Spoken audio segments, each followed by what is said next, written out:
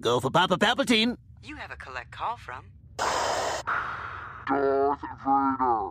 Ugh, I gotta take this. Hold on. Vader, how's my favorite Sith? Whoa. Just slow down. Huh? What do you mean they blew up the Death Star? Oh, who's they? What the hell is an aluminum falcon? Okay, so who's left? Are you me? Well, where are you? Wait a sec, you've been flying around for 2 weeks trying to get a signal? Oh, you must smell like feet wrapped in leathery, burnt bacon. Oh, I'm sorry. I thought my Dark Lord of the Sith could protect a small thermal exhaust port that's only 2 meters wide. That thing wasn't even fully paid off yet. Do you have any idea what this is going to do to my credit? What? Oh, just rebuild it? Oh, that real f***ing original. And who's going to give me a loan, jackhole? You? You got an ATM on that torso light bright? Now get your 7'2" asthmatic ass back here, or I'm going to tell everyone what a whiny bitch you were about Padamame or Panda Bear or whatever the hell her name is. Oh, jeez, he's crying. Hey, come on, don't do that. Just, look, I'm just dealing with a lot of crap right now. Death Star blown up by a bunch of teenagers, I didn't mean to snap. Okay, just get back here. Okay, bye. I love you too.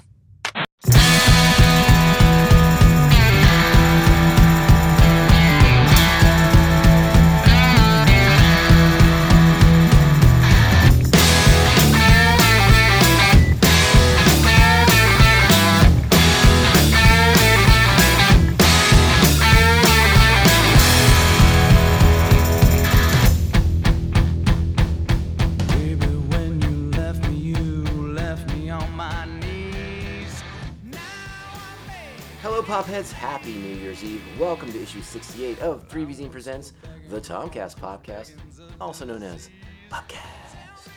I am your New Year's Eve festivities coordinator. My name is Tom. Joining me today, the man, the myth, the dead Sith Lord. The dead will speak today, folks. Roger Smith's in the house. Yep, I'm here and I'm not dead. That's always a plus. That's not what I heard. He's Exomega Gold on the Twitters and on the Instagram. Yes. Doing all the good stuff. I try. And if you're going to be on the social media following Roger, why don't you follow us? We are at Tomcast_Popcast on Twitter, at the Tomcast_Popcast on Instagram. You can email me at tomcastpopcast@gmail.com. And while you're surfing those internets, why don't you head on over to patreon.com/TomcastPopcast and become an official member of Pophead Nation. Yes. You can join such lovely people as the Aspen Hill Chody, the Squid Master General Brian Broussard, and the Batman of Bay Park Jeff Nail. He has his own podcast too. Yes, it's quite good. So podcasters supporting podcasters. I mean, does it get better than that, Roger? I don't think it does. Yeah, probably not. Nope. Also, go ahead, please click on that subscribe button and give us 5-star reviews on iTunes. Those go a long way. Actually, I guess it's Apple Podcast now. Is it? I don't think it's been Apple iTunes in a long time for podcasts. Oh, I don't even know anymore. I can't keep track of these people. Oh, man. All right, listen, guys. This is a special episode. Yes.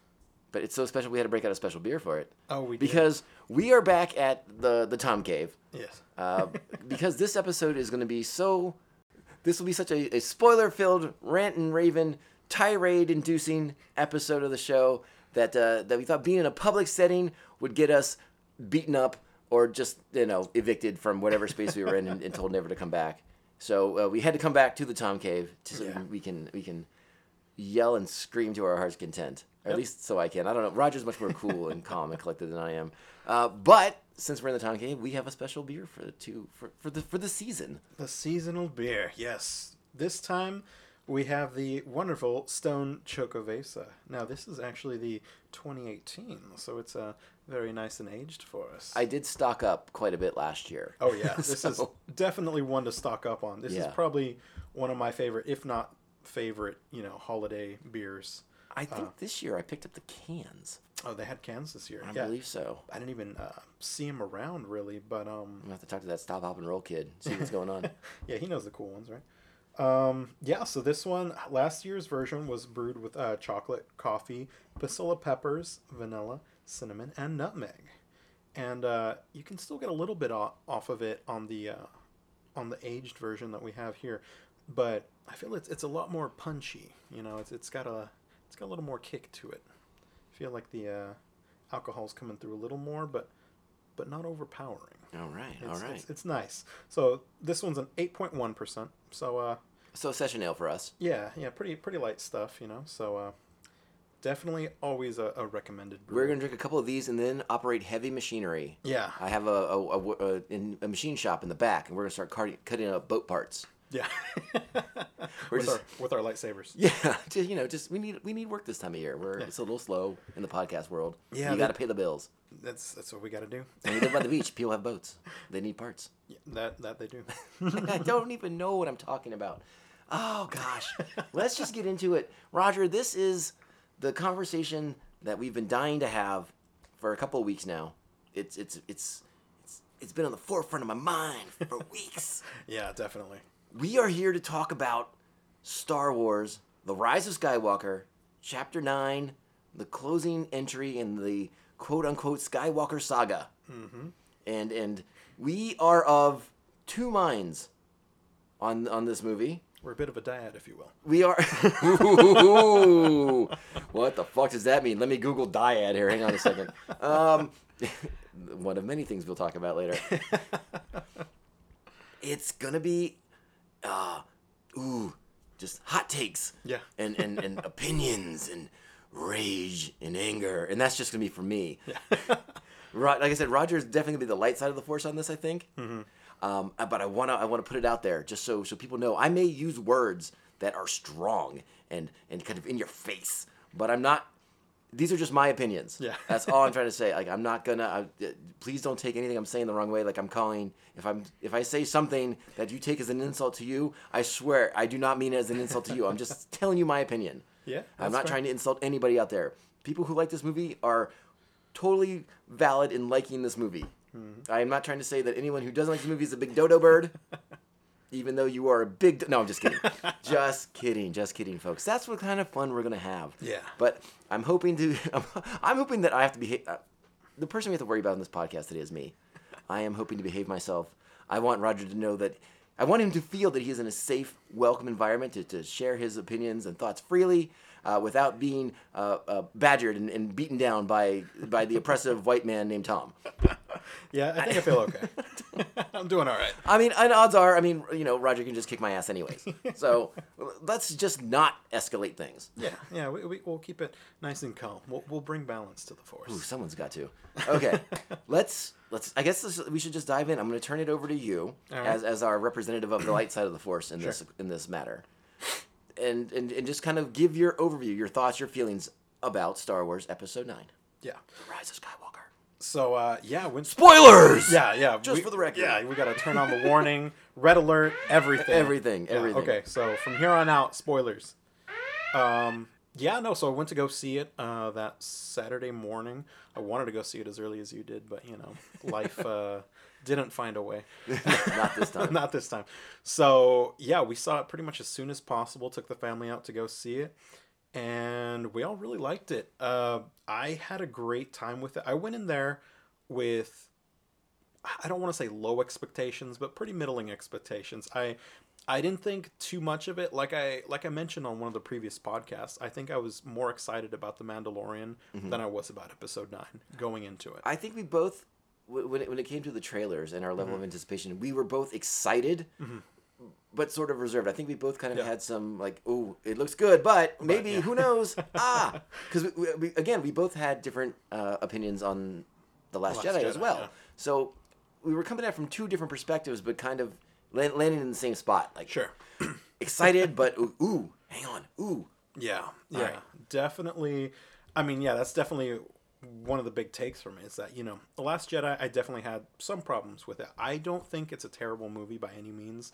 It's definitely serviceable. As far as Star Wars movies goes, it introduced a few things that maybe I wouldn't wouldn't have done had I been in charge. But then again, I'm not directing any movies, so you know. What do I know? Roger, I don't know if you remember now. We already are working on our Lobot movie. Ah, that's true. We are hip deep in pre-production on the Lobot film. Yeah, we're just getting the contracts all settled, and we'll be good to go. Well, yeah, contracts, schmontracts. We'll worry about that later. But yeah, so going into it, you know, it was I was hesitant. I was cautious, I would say. But Cautious you were. yeah. So I definitely was pleasantly surprised by a lot of the things that happened in there. A lot of my big concerns from The Last Jedi, which is one of the reasons that I think a lot of people may have trouble with the movie, is that they did kind of go back and almost undo some things that they did in The Last Jedi. There were quite a few things where they're just like, you know, almost like Obi-Wan's from a certain point of view. You know? Sure. It's very much, it's a the Star ultimate Wars Star Wars thing. loophole. Yeah. From a it's certain like- point of view. Exactly. So I totally understand it. And within Star Wars, it works to that degree that it's been done before.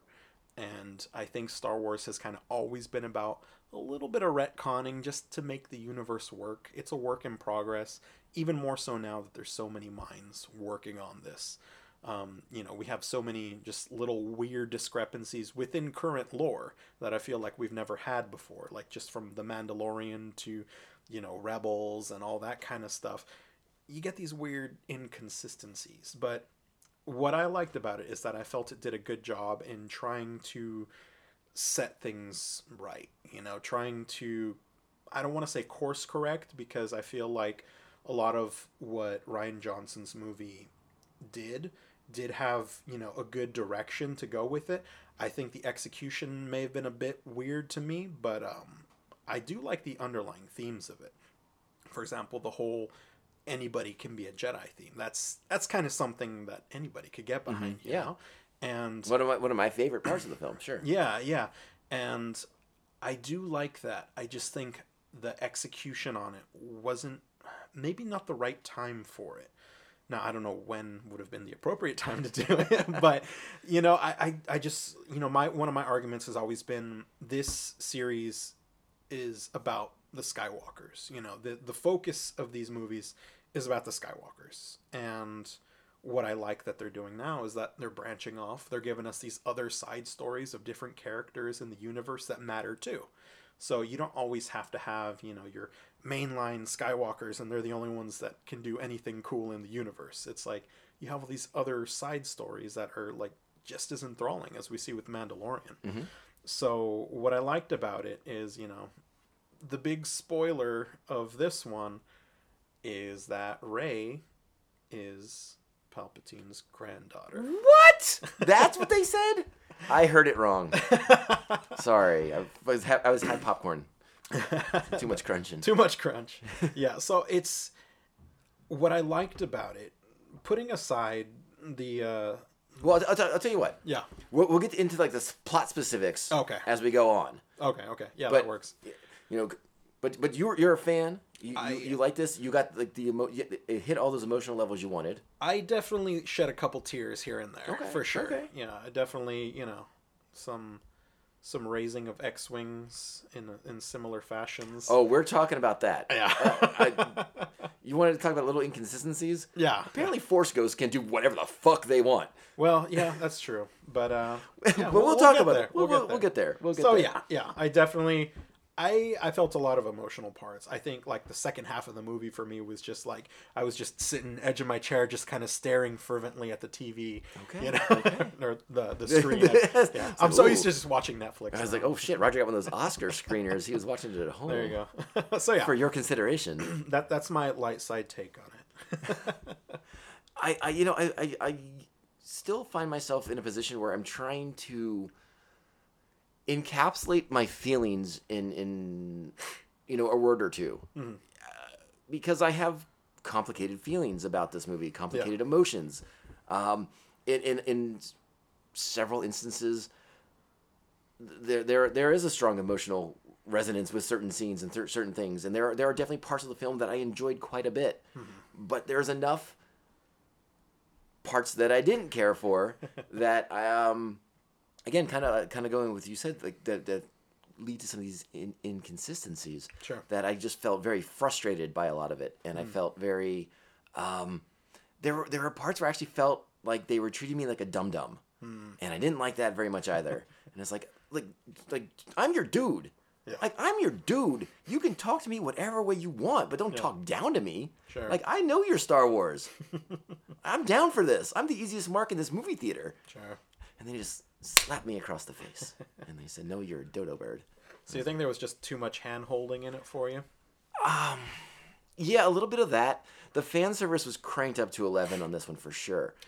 Yeah. Yeah, I think that it's Star Wars. There's a place for fan service, especially when you're trying to invoke the classic trilogy into things again. You're bringing in those characters. Sure. So there's going to be a fair amount of that, and I understand that. But I think this movie was the extreme of that. This was like too much. It's like, just dude, pull back. I've seen this movie before, and it was again just too much. Yeah. It's like, what are we doing? Like, I'm watching Return of the Jedi all over again. I mean, yes, the Death Star's in an ocean, but it's there. Palpatine's there. Oh. Too many things echo from Return of the Jedi, which bothered me a lot. Okay. And again, like I said, I don't have the best way to describe the movie is it's fine. Yeah. I don't hate it. There are parts about it that drive me bananas and that I don't think make a lot of sense. But it's still a Star Wars movie. Yeah. It's still enjoyable on a certain level. I guess it's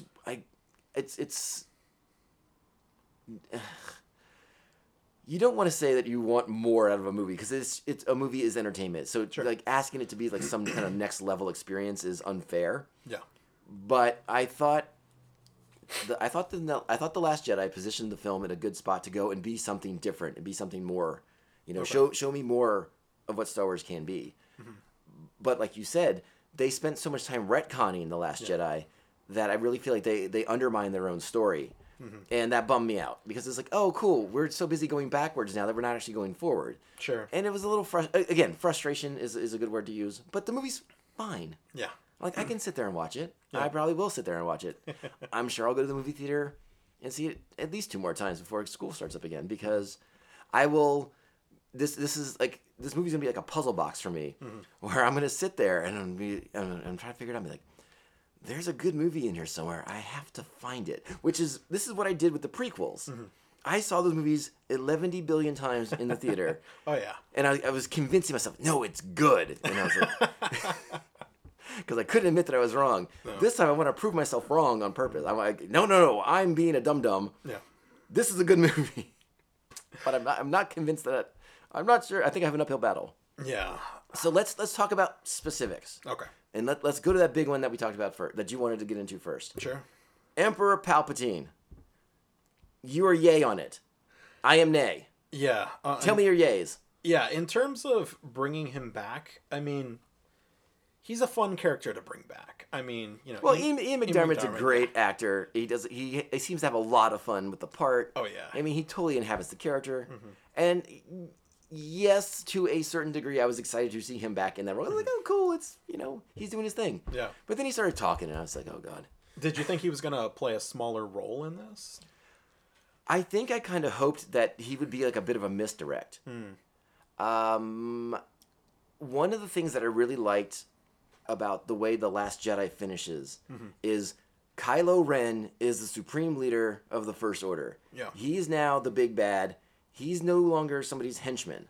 He's in charge. This is all on his shoulders now. Yeah. And I thought that positioned the character really, really well for whatever arc they decided to go with. Were they going to do the redemption arc, or were they going to do the he's beyond redemption and it was he has to die kind of thing? Sure. I thought making him the supreme leader was bitchin'. Yeah. I love that, and because I think The Last Jedi in particular, but also in this film as well. I think if there's any doubt that Adam Driver is the best part of these movies, is no longer a question. Sure. Adam Driver kills in these movies. And I loved what he did in The Last Jedi, and I love what he does for most of this movie. Sure. But I hate the fact that he's back to being like a lackey again to a certain extent. Yeah, it is weird because it does feel like he definitely, went a step down. Like, other than that one scene where, he's at the head of the table, having a meeting with the generals or admirals or whatever, and aside from that, it kind of feels like, all right, yeah, he's exploring, floating around the universe, doing his own thing, but now he's kind of doing Palpatine's bidding, but he's kind of doing his own thing. Yeah, because Palpatine's like, you have to do this for me, and then I'm going to give you all these Star Destroyers that now can blow planets up on their own. It's like, oh, well, that's cool. Yeah, that's pretty cool. I mean, it's like, we don't have the Death Star now. It's just everybody has Death Star weapons. Yeah. Okay, I guess we've progressed a little bit. Yeah. But let me back it up for a second, too. Yeah. I have to say, first off, that the first thing that I bumped up against really badly was at the beginning of the flick. Okay. I thought this was hands down the worst crawl a Star Wars film had ever had. I'm gonna probably agree with you there. The dead speak. The dead speak. Oh my god, I was so irritated when I found this out because I had to come home and I was looking. I allowed myself to start reading reviews after my first screening, and I find out that this mysterious broadcast is from the fucking Fortnite. What? Yeah, you had to play Fortnite to hear the mysterious broadcast from Emperor Palpatine. Serious? What? Fortnite is canon? Exactly. So I was like, oh my god. But yeah, you get that whole the dead speak thing, and I was like, oh no. And then the rest of the crawl goes along, and it's like a middle school student in a creative writing class with a thesaurus. Yeah, it wasn't great. And I was like, oof, this is fucking rough. Yeah. And I know, we love the creator, we love George Lucas, but he's had some rough crawls in his time. But oh baby. It was a different level. There's Star Wars cheese, and then there was this. Yeah. I'm definitely gonna agree with you there. I was just looking through it, and I'm like, I'm not feeling anything from this. Like it feels kind of like manufactured, you know? Well, and then we go and we open with a montage scene, which I thought was a choice. Not one that I personally was a fan of. But let me ask you this. Yeah. Did you have any idea where Kylo Ren was when he was killing all those motherfuckers? No, I still don't know. Would you be shocked to find out that he's actually on fucking Mustafar? Really? Yes. Why was there like trees and stuff? That's a great question too. But in my mind, when I find this out, because I went out and I had to acquire supplemental materials. Oh, very nice, sir. The Star Wars Rise of Skywalker Visual Dictionary tells me more of the fucking story than the goddamn movie does. I'm gonna have to read that. This is goddamn irritating. So looks yeah, cool, though. we find it's. I just got this recently. It's chock full of great stuff, Yeah. but like, he's on Mustafar. That's kind of a big deal. Yeah. He's on the planet where Darth Vader has his fucking castle, where Anakin Skywalker, completed his fall to the dark side. Did we just That seems relevant to me. Yeah, did we just not pick up on that? Was there like some obvious thing that we were like, oh, that's the Mustafar blah blah blah? No. Apparently, the people he's killing are some kind of like, Vader cult kind of loyalist people. Which I was like, oh, aren't you kind of in a Vader cult yourself? Yeah, aren't weirdo? you like on the same team? Yeah, so he's obviously there. He's killing those guys. I feel like if he just asked them real nicely, they would have gave him the Wayfinder. Probably. Because it seems like they should all be on the same team. We're all Vader bros. He's like, look, I got the helmet, bro. I'm right here. I got Check helmet. it out. I got the clunk, best clunk. swag ever. So yeah, this is just the tip of the iceberg of some of the information that, Sure. like, oh, that might have been relevant in the movie. I agree. I did not know that, and that's kind of huge. I thought so too. I thought so too. That's really going back. That would be one of those like really subtle callbacks that isn't super fan servicey, like in your face. But like if there would have been something where we just picked up on it, we're like, oh yeah, that's Mustafar. Right, Cool. or maybe show me like a river of lava, and like maybe then I could put it together. Yeah, because this just looked like random flaming woods. Yeah, And I'm like, oh, it's that's it's kind very ashy here. It looks cool, sure, but like, yeah, I didn't think there was any significance to it other than random planet where the Wayfinder was, Yeah, strange. Like, again, one of many strange kind of story omissions in this flick. And like I said, I think because a lot of the time they're going backwards and trying to forget The Last Jedi to a certain extent, which is unfortunate. But I feel like that almost is a separate podcast. I want to try and keep The Last Jedi out Sure. of this as much as I can. Yeah. But yeah, so then we get to Palpatine. Ren makes his way to Exegol, which is, again, there's a whole. I know a lot of things aren't in canon anymore, but there's a whole thing on like Sith worlds that you could have picked from that have much cooler names than Exegol. What was the one from KOTOR with the Sith planet? Oh God, yeah, that was a cool one. But there's They could have gone to yeah, that. there's a bunch of them. Yeah. And then you pick a place called Exegol for some reason. Yeah, all right. It sounds a little fanficky, but yeah, I'll give you that one too. But The meetup with Palpatine happened a lot sooner than I thought it would. It did, and at first I was kind of like, okay, cool, we're getting this out of the way. Sure. Which again, I went in kind of hoping he was like a red herring or not quite the presence that he was going to be. Yeah. But I was like, okay, well, at least they're doing this now. Yeah. Instead of me sitting here waiting for 2 hours for him to show up. Yeah, knowing that he's going to show up. Right. That's and the worst part. I was sort of still in on the movie by this point. I mean, I was bumping up against these things in the beginning. Okay. I was just like you. I didn't know that was Mustafar until I picked up this book. So I was like, I don't know, he's just on this ashy planet, whatever. But then we get to Palpatine's lair, and he's in the goes into the pyramid thingy, which is it all looks great. The movie looks fantastic. Oh yeah, that's one thing we can't take away from it. It looks amazing. So he gets into Palpatine's chamber, and I don't know, it's just odd. I mean, we see the Snokes in the cloning the tanks. jar. Yeah, the jars or whatever you want to call Jar them. of Snokes. So you're already telegraphing your move right there, which I think was rumored long ago. Was that Snoke was some kind of being manipulated by people or whatever. Yeah. It's even worse than that. He's just completely created a complete fabrication of Palpatine's. Which I was like, well, all right, that seems odd, but then we get. And I guess this is where I get really frustrated. Where the beginning of my frustration was the lack of an explanation for his return, for Palpatine's return, and it just made it sound like, yes, I went down the Death Star reactor, but I've been here for 30 years. Yeah, it wasn't enough explanation as to what happened there, other than his hate kept him alive. Is the common. Again, this is like one of those first instances where I felt like I was being kind of pandered to, is where Palpatine quotes himself from Episode 3, where he's like, "The dark side of the Force is a pathway to many abilities some would consider to be unnatural." I mean, it might be like the equivalent of like old people telling you the same story. I mean, let's be real. That's fair. This does happen. And I hope I hope I'm not upsetting you by kind of sharing my feelings on some of these things. I'm not trying to change your mind. I'm glad you had a good experience with the film. I really, really am. I'm just kind of trying to say the things that I had some issues with. Sure, no. So don't let me upset you. And if you're like, no, you're wrong, here's why, you can do that. Don't think I'm not going to cut it out of the show. Yeah, by all means. This is all of a sudden you don't hear from Roger the rest of the show. I just cut out everything he says. He was awfully quiet this episode. I don't know what happened. And so on a deeper level, I'm very upset with the return of Palpatine because I am 100% in the camp that it diminishes Anakin Skywalker's sacrifice in Return of the Jedi. Okay. That really bums me out. And I think where I got bummed out even more is these interviews with J.J. Abrams, a director, a creative in Hollywood that I consider myself a fan of. I like much of his work. Yeah. But with him coming out and saying that like Palpatine's been the big bad since day one is fucking horseshit. It's horseshit to say that about the entire Star Wars saga. Because let's be honest, Darth Vader was his own worst enemy. Palpatine just was there to manipulate him and get what he wanted out of him. Sure. But Darth Vader, or Anakin Skywalker by extension, was his own worst enemy here.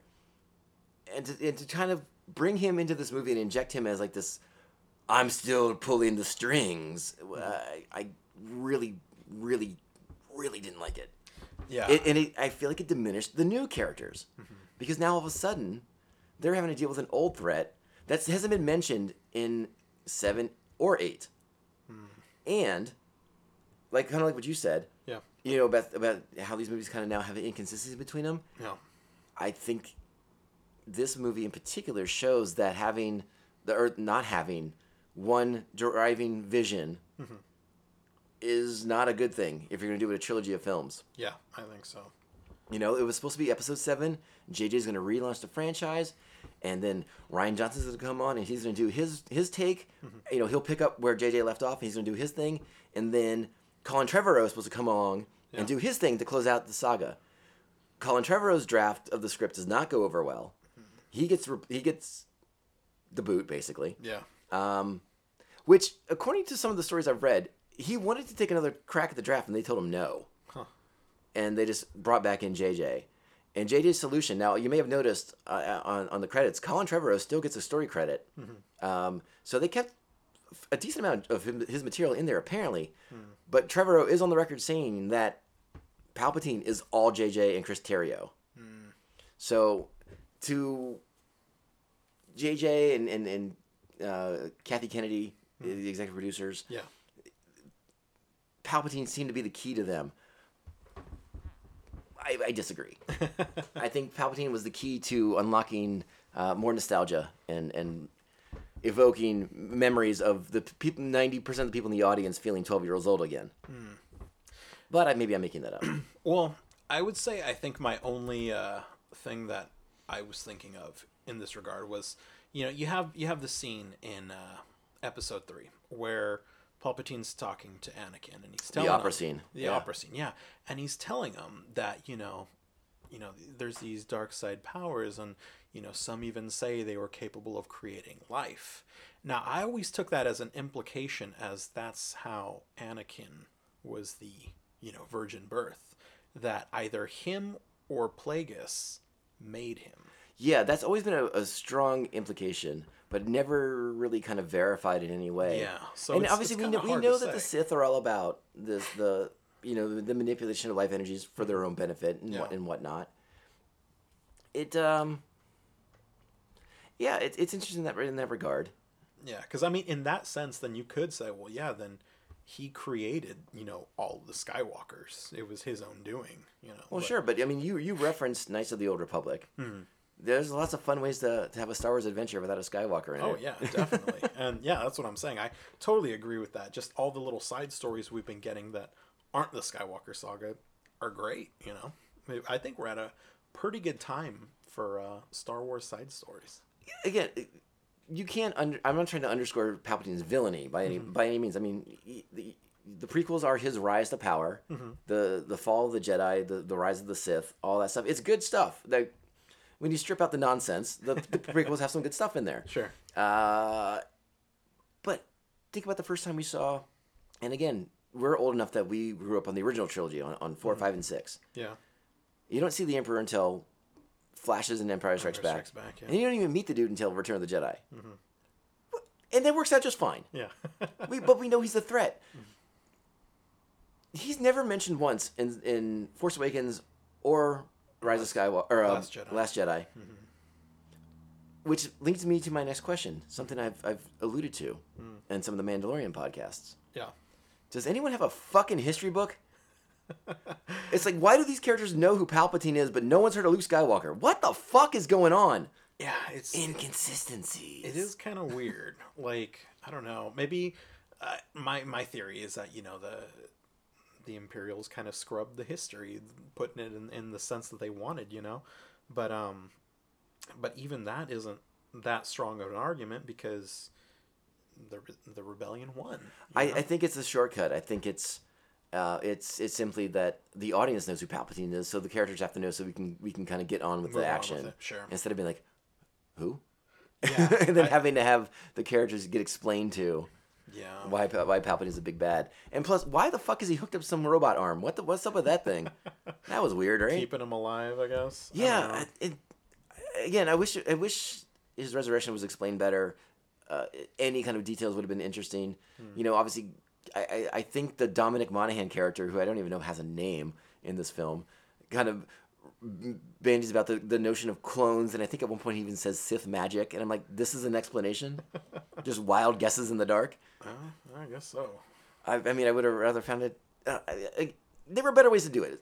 Sure. This is all I'm getting at. I would have liked some clarity. Yeah, I think this movie's biggest issue is definitely the pacing. There's just it's insane. So much that they had to put out there. Like you said, they had to go back and they didn't have enough time to go forward. There were so many things, so many cool avenues that you're like, oh, had we just had more time to explore this more, or to let this moment sink in a little more. Well, and so Kylo's there with Palpatine. Palpatine's like, I have 11 billion ships. Yeah. You can now rule the galaxy with an iron fist. And I'm sitting there and I'm thinking, again, if we weren't so busy dismissing... Well, again, this is a direct dismissal of the Last Jedi. Because remember at the end of The Last Jedi, Luke's actions in theory, we're going to be the spark that lights the resistance as fire, and Sure. people will come to them now, and so that, maybe if someone's going to acknowledge that film, you're in a better position to have like this big galactic space battle between between the First Order and the Resistance. Mm-hmm. Instead, because we're completely diminishing what Luke Skywalker does in The Last Jedi, the Resistance is like 30 dudes. Yeah. What the fuck do you know the Star Destroyer is for? You're about to win. That's kind of what I was thinking too. It seems a little overkill. Yeah, I'm like, dude, you're about. Why don't you tell Palpatine to suck it? It's like, nah, I got this. It's like 30 dudes in a Millennium Falcon. I'm good. Yeah, for sure. So yeah, I don't know. It's hard to say because. And we're still in the beginning of the movie. Like we've Yeah. been talking for a while. This is still the beginning of the movie. It was just like there needed to be something said on what's happened between The Last Jedi and the beginning of Rise of Skywalker. Like, definitely there's been some time that's passed there. Sure. Things have happened. It's kind of indeterminate how much time has passed. But, yeah, definitely a lot of things needed to have happened for it to make any sense. So, again, in that interview I read with Colin Trevorrow, he said the one thing he asked Rian Johnson to do in The Last Jedi was, at the end of the film, set up a scene where Poe and Rey actually meet for the first time. Because, remember, Last Jedi picks up, like, moments after Force Awakens. So now we get this movie Yeah.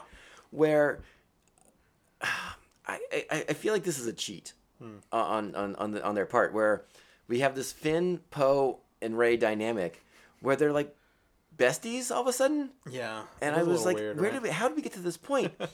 And also, in those opening scenes, I'm skipping over the Poe Millennium Falcon chase. We can probably get back into that. Yeah. But when they get back to the hidden resistance base here, and they all meet up again, and the Millennium Falcon's on fire, which, again, another thing to talk about. Did you get like a weird feeling like Finn and Poe and Rey were in some kind of weird love triangle-y kind of thing, or was I reading that wrong? There was definitely some weirdness to that relationship. Even I would say it persisted throughout the movie. Where you have It's like this weird tension between them. Yeah, Poe and Sexual or Rey otherwise. always bickering like an old married couple, and you had like Finn kind of being the intermediary between the two, kind of consoling Rey and telling Poe to chill out. Right. It was a weird dynamic, and it's kind of weird because we didn't get to see that develop naturally. It reminded me kind of that jump from like episode 1 to episode 2, where we're just supposed to believe that like, oh yeah, they've been training, Master and Apprentice Obi-Wan and Anakin, and they have this dynamic, but it was never really established, and it comes off kind of weird. Yeah, I mean, the thing with the prequels is the jump in time between the films. I mean, you're supposed to kind of assume. Yeah. And like you said, we don't know how much time's passed between Last Jedi and Rise of Skywalker, but since we're kind of completely dismissing The Last Jedi because, hey, wait, all of a sudden Rey's lightsaber's back together again. What the fuck? Well, there was that little black clip on it, so I assume that Is that duct tape? Probably. Star Wars duct tape. There you go. Perfect. Yeah, that would have been nice to explain, what happened there, but. But let's go back. I kind of want to get off the harping about Palpatine. Clearly, I'm not a fan of the resurrection. Sure, that's fine. It's flawed. What did you think of the next scene? Of we catch up with Poe in the Falcon. Why can't Chewie be flying the Millennium Falcon? What the fuck? Is he like permanent co-pilot? I don't know, dude. Why can't he fly the fucking ship? I mean, he's probably the best co-pilot in the galaxy. Okay. Now, granted. All right, whatever. It is what it is. Poe's flying the Falcon. They're doing this intelligence mission. And they have a giant slug dude with no arms as their mechanic. What is that? That's a bit of a problem. That's like, that guy's useless. He might look cool, but that's a fucking slug with no arms. Yeah, he's I don't know who let them in, but How is he going to hold the hydro spanner? I don't know. I don't know. We either. don't know about those slug Well. people. He's the guy who just calls Chewie for, hey, Chewie, can you get this for me? Pretty much. Fucking Clyde. I don't know. Maybe he's cooler than I want to give him credit for. Maybe. I'd like to see a whole side movie on him. Now, I've talked a little bit about how in The Force Awakens, Han does something that, in theory, shouldn't work within the confines of the Star Wars universe because, when he does that move where he's going to fly at light speed, Oh, wait, he hits the, Yeah, it is like the hyperspace, and then he Super low reemerges altitude, in an atmosphere, Yeah. which technically shouldn't work according to this is according to Star Wars lore, but Star Wars lore that they're choosing to ignore. I let it slide because it was Han Solo. Yeah, because he can do anything. But I'm watching this fucking hyperspace skipping thing with Poe and the Falcon, and I'm like, what is happening right now? This looks like the most dangerous thing I've ever seen in my life. He's just emerging in the middle of planets. Like, how many people is he killing while he's doing this? Yeah, my other issue with that was that how are these TIE fighters tracking him? I wondered the same thing, and I also wondered why the fuck are the TIE fighters doing this? Yeah. This seems insanely dangerous. Like, I didn't think TIEs were capable of light speed travel. I think the First Order ones are. Okay. Yeah, these more advanced ones. But yeah, the Original original trilogy TIEs, TIEs no. are not. Yeah, they were short range units, but Exactly. But yeah, I was a little confused because wasn't the whole thing about, the Last Jedi of them escaping this, like, oh no, they're tracking us through light speed because they have this thing, Right. But it's like, I thought we fixed that issue. I was a little again. They're ignoring the Last Jedi, so like why clearly they don't have to work. They still have it. I don't know. Yeah, I don't know. That was strange too. I can't remember how the logic on that worked. No, Anyways. I don't think there was any. They just thought they wanted something that looked cool. They were like, oh, it's a Falcon. We're gonna make it do cool things. There was somewhere else I wanted to go with that.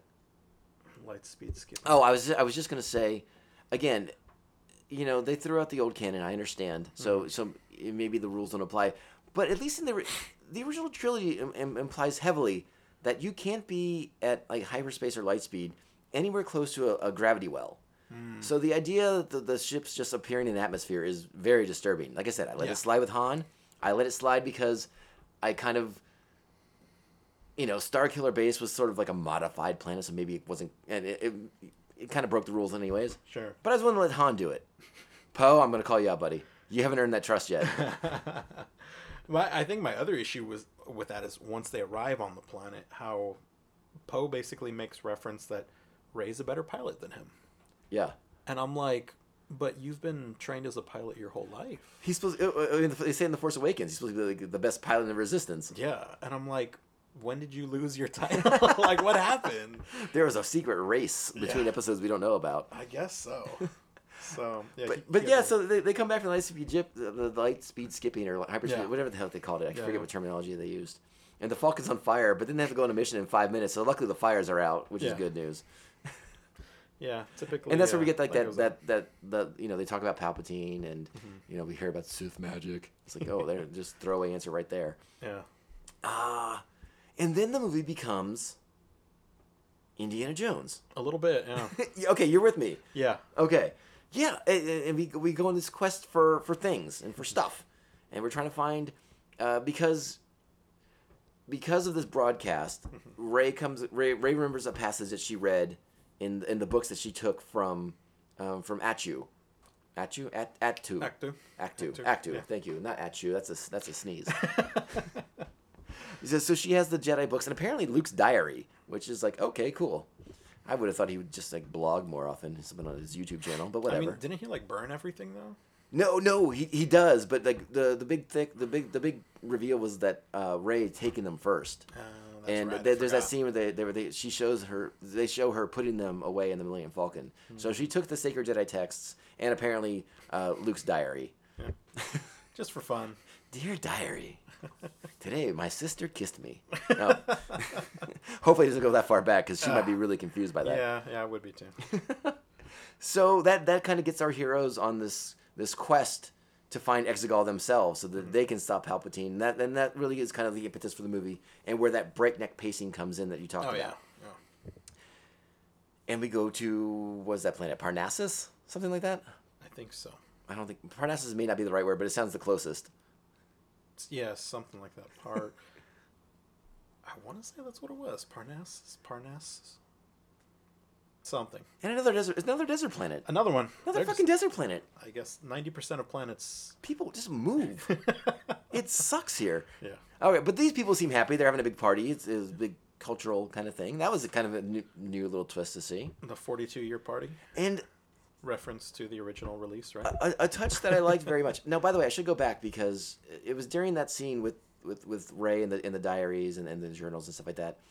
We get the training scene that was kind of shown in the trailers. Yeah. And we find out that Princess Leia is now her master and is the one training her, which I thought was awesome. Yeah, that's pretty cool. I thought that was really, really cool. Yeah. And, obviously they were extremely limited with what footage they had of Carrie Fisher. Yeah.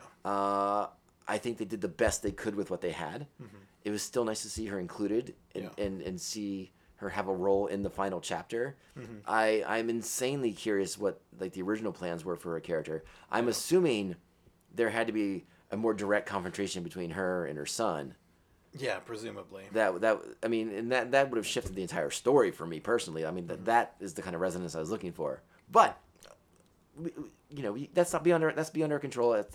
It's just a sad reminder that we lost a wonderful person in Carrie Fisher. And to JJ's credit, they didn't want to kill her off and try to replace her or recast her in any way. And I can respect that decision. Yeah, sure. So I was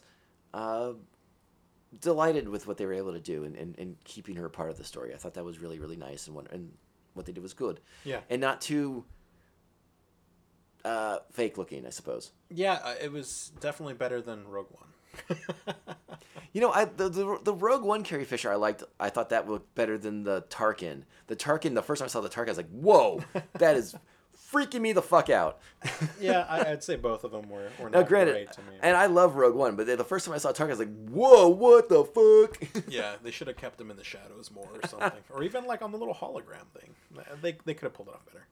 Well, it is funny because they did replace Tarkin at the end of episode 3. There's another guy as Tarkin, as a young Tarkin. I was like, I bet he's old enough by now that he could have played Tarkin. Probably. What are you going to do? Oh, well.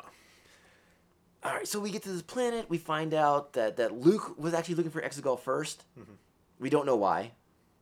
Just because. I am curious. Like, did Luke have some suspicion that maybe Palpatine was still around? Or is he just looking to kind of get Sith things and take Sith things away so that people couldn't find them? That was kind of my take on it, is that he either had some suspicion about it or he was just trying to find where this place was to circumvent anything happening in the future. That's kind of where I went as well, because the notion that Luke might suspect that Palpatine is still alive, yet he still goes to hide out on a planet by himself seems really irresponsible and shitty.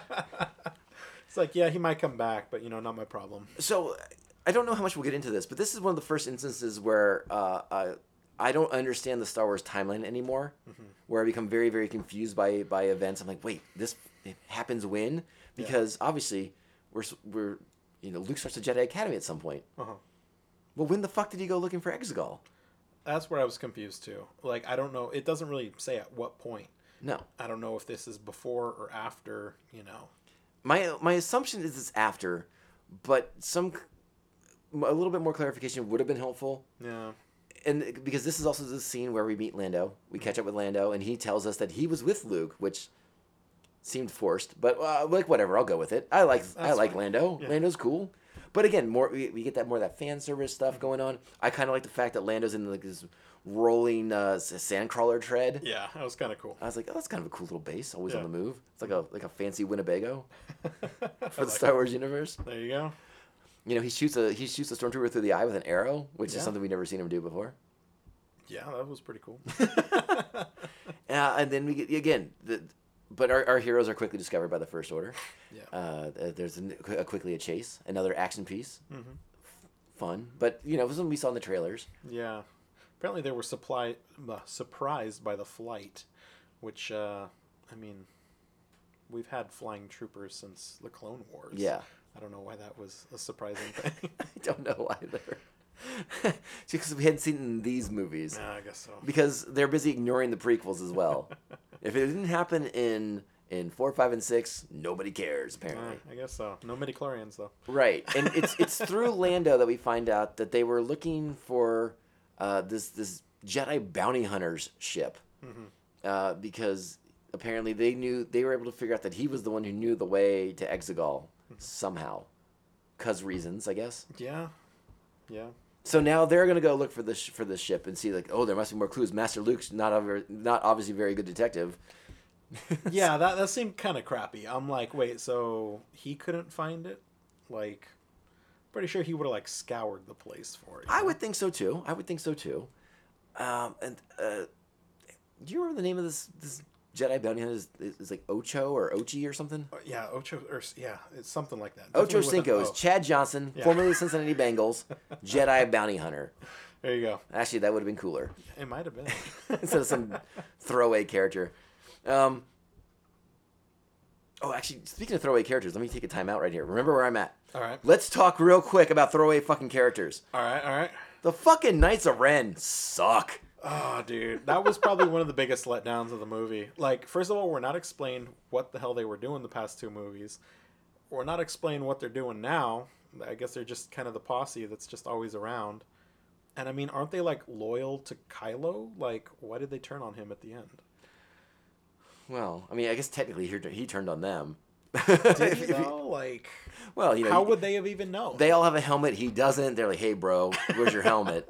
Let's fucking go." That was kind of my issue because I'm like, wait, who knows at this point that like Kylo is now Ben again? Yeah, because they first show them in this film right after Kylo comes back from Exegol. He's on the Star Destroyer. We're meeting the new First Order Command Group, which has got this, I forget his title, like Supreme Admiral Pride or whatever like that. Yeah. That dude's awesome.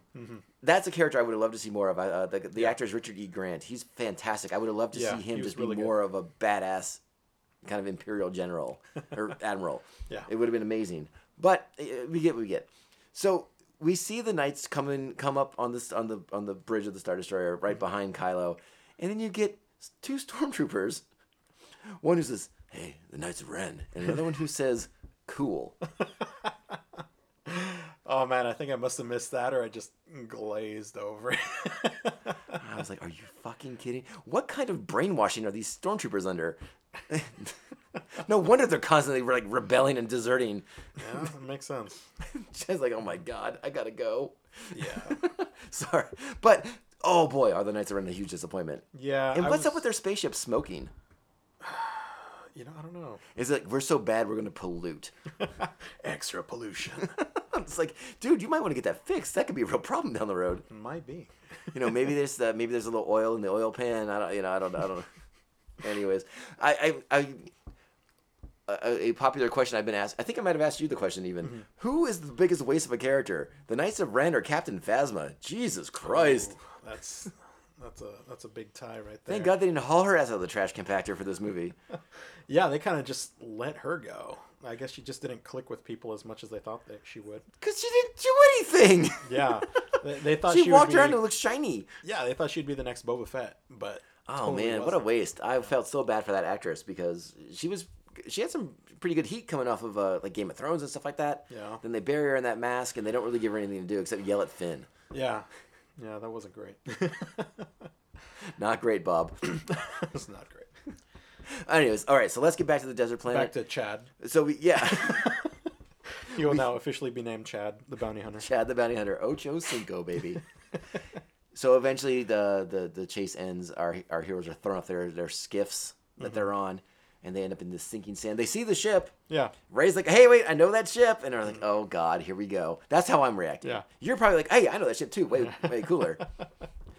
But then they sink into the sand and in these underground caverns, and then we find MacGuffin number 1, which is a Sith blade with directions on it. Yeah. What is this? It's the Sith GPS. I Why- have no idea. So supposedly this character, this Ochi guy or Chad, Chad. has a wayfinder, and that's why we're trying to find him. Yeah. because he the has second the one. directions to Exegol, or at least knows how to get to the wayfinder that they need to find, so they can get to Exegol. Yeah. Instead, they find a knife with directions on it. They say, you know, it's like one of those things where like maybe he's got like that situation like what's that Chris Nolan flick I'm thinking of? Which one? The one that plays backwards. Oh, I'm afraid the deflector shield will be quite operational when your friends arrive. Memento, fucking Oh A. shit! I was gonna say that too. So maybe the Sith blade is like this kind of like memento thing, and this guy has like no like memory, so he has to like write down shit all over the place. Like maybe he's covered in tattoos to get back to his home, and he has to like remember to eat food or something. Maybe he's just a big dope. That's a very Chad thing to do. It is very Chad. So they find this blade next to the body of Chad. Yes. And where we get another very Indiana Jones-esque moment where Poe's like, bones, I don't like bones. Yeah. And then to continue with the Indiana Jones thing, because we're in these underground caverns, turns out there's a giant snake there. Yeah. So we're lucky he didn't say he didn't like snakes, or Poe might have just pissed himself right there in the movie, which that would have been weird. Yeah, a little bit. Now, I thought this was strange. Now, maybe this is because my Star Wars nerdery is a bit on the high side. Sure.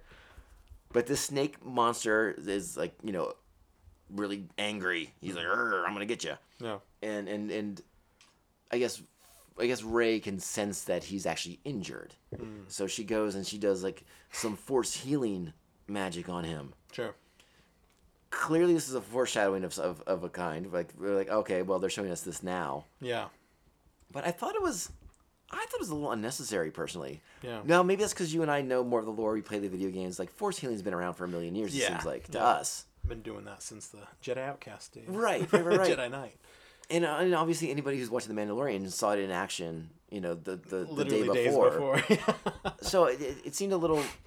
I don't know. It's just, like, again, it's one of those things like, do we need to do that? But I guess for anybody who's kind of new... Sure. Maybe you have to kind of illustrate that that's an ability. So I kind of was like, well, I don't care for that, but I guess I understand from a newbie perspective. It seemed a little on the head. It probably wasn't necessary, or maybe even like a smaller, subtle reference to it would have been nice. But yeah, it seemed like we wasted a lot of time with this healing a snake. For like what reason? Well, I guess he moved and then they were able to escape. Now in this scene just before when they're in that singing sand, as they're about to go beneath the surface and they all think they're about to die, we get the first moment of I think it's the first moment where Poe is trying to tell Finn. Where Finn is trying to tell Rey something. Yeah. And he doesn't get a chance to. And we're like, and in my mind, I'll be honest, in the back of my mind, I'm like, oh God, please don't say you love her. Yeah. But it goes unsaid, and we're like, okay, well, we'll get back to this later. Mm-hmm. They don't get back to it later. They don't, and that was, I think it was either left on the cutting room floor or... I did see that that Jay just come out and said yeah. that it was left on the cutting room floor. He messed up, and I guess we'll just say it now. I guess we're going to find out that Finn is force sensitive. Which was kind of a cool twist. It kind of goes back to anyone can be a Jedi. Which I felt like was like they took pity on The Last Jedi in this way. They're like, oh, we're going to fuck you on the Rey thing, but we'll give you Finn. And it's like, oh, all right, cool, thanks. Because, I mean, I think a lot of people, even from, The Force Awakens, thought that Finn was going to be the Force-sensitive one. Right, well, they definitely give you the misdirect with the lightsaber and all that Sure. stuff. And I like that. I appreciated that. Yeah, actually. I thought it was cool. But, I mean, it kind of also gives a little more credence as to why he was able to hold up as well as he did against Kylo, other than just the Imperial training. Now, sadly, we're going beat by beat with the movie, which is something I didn't really want to get into because I don't know if I know it well enough to go beat by beat into it. Mm-hmm. I'm just trying to follow the train of thought here. I'm just following my train of thought, which is going to start jumping all over the place for any minute now. Sure. So please don't think that I'm intentionally derailing the beat by beats for the movie because I didn't mean to be on this path. Yeah, it just kind of apologize. happened. No, I wasn't thinking that either. But that leads into the scene we saw from the trailers. Eventually, Kylo figures out where they are. Obviously, the First Order knows they're there, so the First Order shows up. They have people on the ground. We see some Knights of Ren standing around, looking like they know what they're doing. We don't really see if they know what they're doing. We don't get to see any of that. Nope. But we get the scene from the trailer. The TIE fighter bearing down on Rey as she does like her cool slow-mo somersault with the lightsaber, and disables Kylo's ship. Meanwhile, our heroes are trying to take off in Chad's ship, which I guess still works after all this time. This is where we find Dio, the droid who doesn't want to be touched. This is a cool name for a droid. It's a cool name for anyone, I'd say. Dio? I mean, Ronnie James, baby. That's what I thought the callback was too. I mean, there's been so many musical callbacks that I'm like, it's got to be That's right. why I'm okay with him. I'm like, you know what? If he had a scepter, it'd be even better. Cape and a scepter, put him on the droid. Hell yeah. And then, obviously, you can't kill Kylo in the middle of the movie. Nope. So they emerge. They have a force battle where they're hands out. because that's what you do with the Force. You put your hand out and you struggle and you make the faces like you grimace. Arr! Yeah. And then during this kerfuffle, Finn has seen that Chewie's been captured. Chewie has the Sith knife on him. The Knights of Ren, I guess, looks like they took him pretty easily. I would have rather have seen him unconscious. Yeah, he didn't look like he put up much no, of a fight. he looked fine. I was like, oh, okay. But so they board him onto a transport. The transport's taking off. Rey freaks out and grabs the transport with the Force. Yeah. And Kylo's kind of, pushing her and taunting her and going after her still. And then the transport explodes and Chewbacca's dead. Which, for half a second, I was like, if you fucking kill Chewbacca like this, I'm fucking out of here. Because, Jesus Christ, I couldn't think of a worse fucking death except maybe having a moon crash on his head, which actually happened in a book. Anyways. That's true. So I was annoyed by this. Luckily, 5 minutes later, they pulled the fucking Indiana Jones Raiders of the Lost Ark basket maneuver. No, there were 2 transports. What? Yeah, it's like, when did this happen? And the more infuriating part is, Rey, who is supposed to be super powerful in the Force, has no idea that Chewbacca's still alive after she blows this ship up. Yeah. But when that Death Star comes over the next planet they go to, Snow Mountain Tibet world, Chewie's alive. I was like, wait, you should know this from the beginning. Yeah, you should have sensed this. I said, come on. Little inconsistencies. It was very frustrating. Very frustrating. And again, Chewbacca just kind of like going with the flow as a prisoner. Yeah, he's just chilling. I mean, I can't speak for the Wookiee. I feel like he'd rather be killed than taken prisoner again. Yeah, I mean, I guess he's just been taken prisoner so many times. He just doesn't care anymore. He's like, fuck these new guys. Han's dead, whatever. Yeah, he's probably depressed. He's like, I hate Poe too. No, I don't. No, I don't hate Poe. Oh boy. All right, let's take a quick time out. Now witness the firepower of this fully armed and operational battle station. Okay, again, so I don't want to go beat by beat. Sure. But, we got Chewbacca's fake death. They're going to go rescue Chewbacca once the Fury is alive. But, again, one of those problems, and this is that Indiana Jones aspect of the film. Yeah, a lot of people like this part of the film. I didn't. I didn't like all these MacGuffins. Like, this artifact leads to this artifact, which leads to this artifact, which leads to this artifact. It was very Indiana Jones. And that works great for an Indiana Jones picture, Indiana Jones, yeah. for Star Wars, it could have worked for Star Wars, but it was just very paint by numbers. Yeah, it's like this thing exists to go to this next plot point, sure, or like this thing only exists to get us out of this situation. Yeah, my big my argument for that train of thought is that scene when they're on. Oh, I already forgot the name of the planet though. The one that gets blown up, the Tibet planet where they find the Zuri Bliss character. Oh yeah, it's We find out that Poe has Han Solo's origin, where he's like a smuggler and a spice runner. Yeah. Boo. We couldn't do anything different with Poe's backstory. Yeah, kind of weird that just came up. Huh? I was like, oh, you want to do? You know what? You want to be ballsy? Make Poe a fucking pod racer from Tatooine. Oh. No. That really pissed people off. Yeah, I was in the Moon to Eve classic. So we're getting like this backstory on Poe, which like whatever. Yeah. What Sorry, I'm trying to choose my words correctly here. Sure. So he has this relationship, this prior association with the Zuri Bliss character. Uh-huh. We find out she's trying to get off world and she's going to go wherever she wants. He's like, well, how are you going to do that? The First Order controls all these sectors of space. You can't go anywhere. And then she whips out this captain's medallion thing. Which, okay. And then, that seems like a real breach of security. But, you know what? Okay. This kind of like all access pass to VIP card. Yeah, to the First Order. It's like, okay, whatever. Yeah. And then 5 minutes later, she's telling Poe how important this is. And then 5 minutes later, we're like, oh, you need this so you can go on that Star Destroyer and rescue your friend. Well, that's convenient. Yeah, I felt like she had a change of heart pretty quickly. But I mean, like I said, that's been the whole thing for the entire movie. It's just been... No, and you bought in and you went along for the ride. And that's I had to awesome suspend for you. disbelief for it. Sure. For sure. I was like 100%. suspension of disbelief up to 11 because I knew how fast they were going to have to play this, especially because the movie was under 3 hours. And I'm like, no, they should have made it like Endgame long. Like anyone would have sat through. Oh, that. we're gonna talk about Endgame at a certain point too. Don't worry, we'll get there. Yeah. Let's kind of get away from the beat by beats for a second. Sure. Let's talk a little bit. Again, I don't want to go too deep diving onto the Last Jedi. Mm-hmm. But how did you feel about the complete sidelining of the Rose Tico character?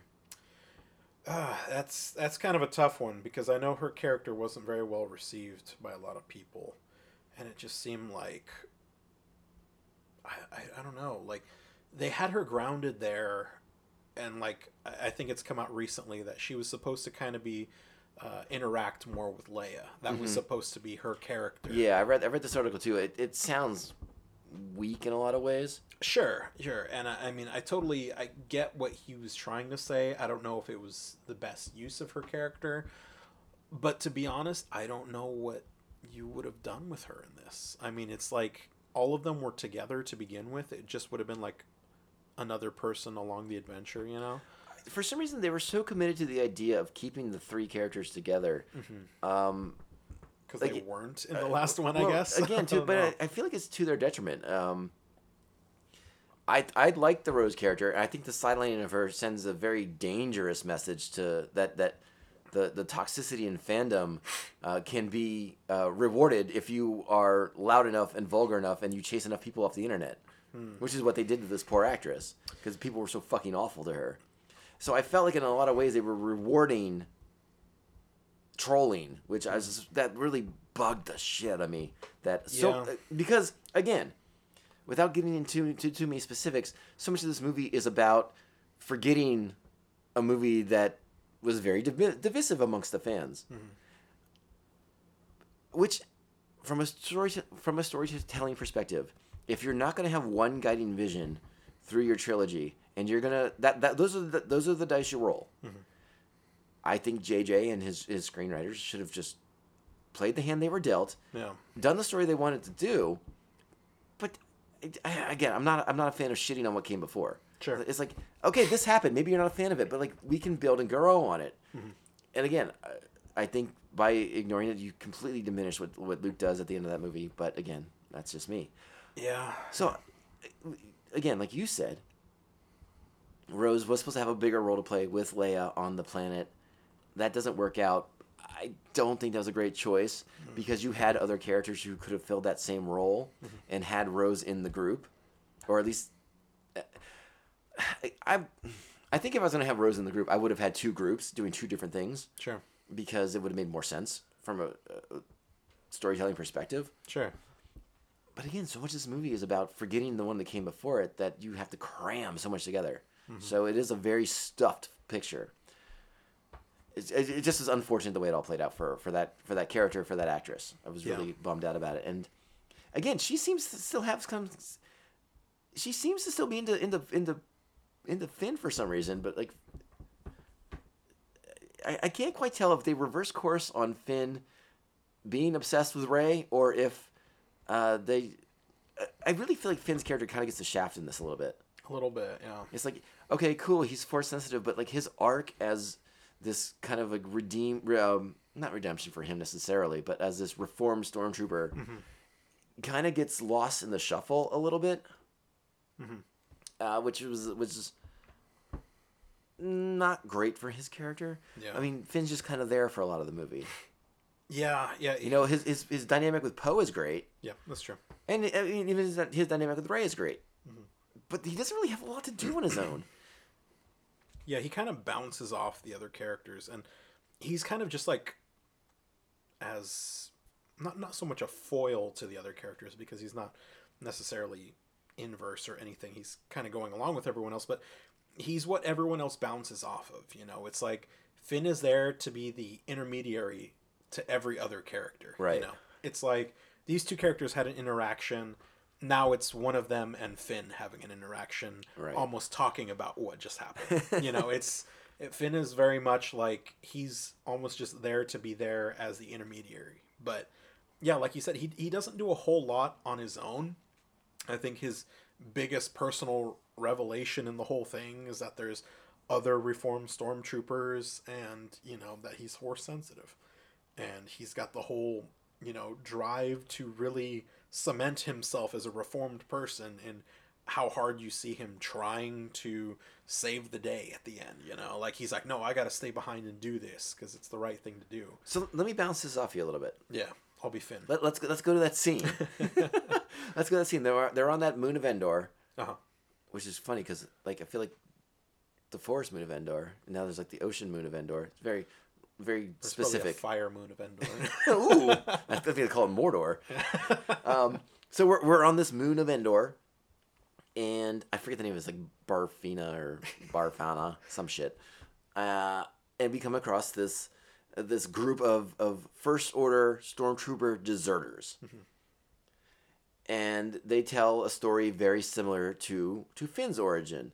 They were asked to kill a group of civilians of non-combat people, and they wouldn't do it. And again, so we see that parallel between his character and these characters, and I wonder if, I guess I'm trying to parse through like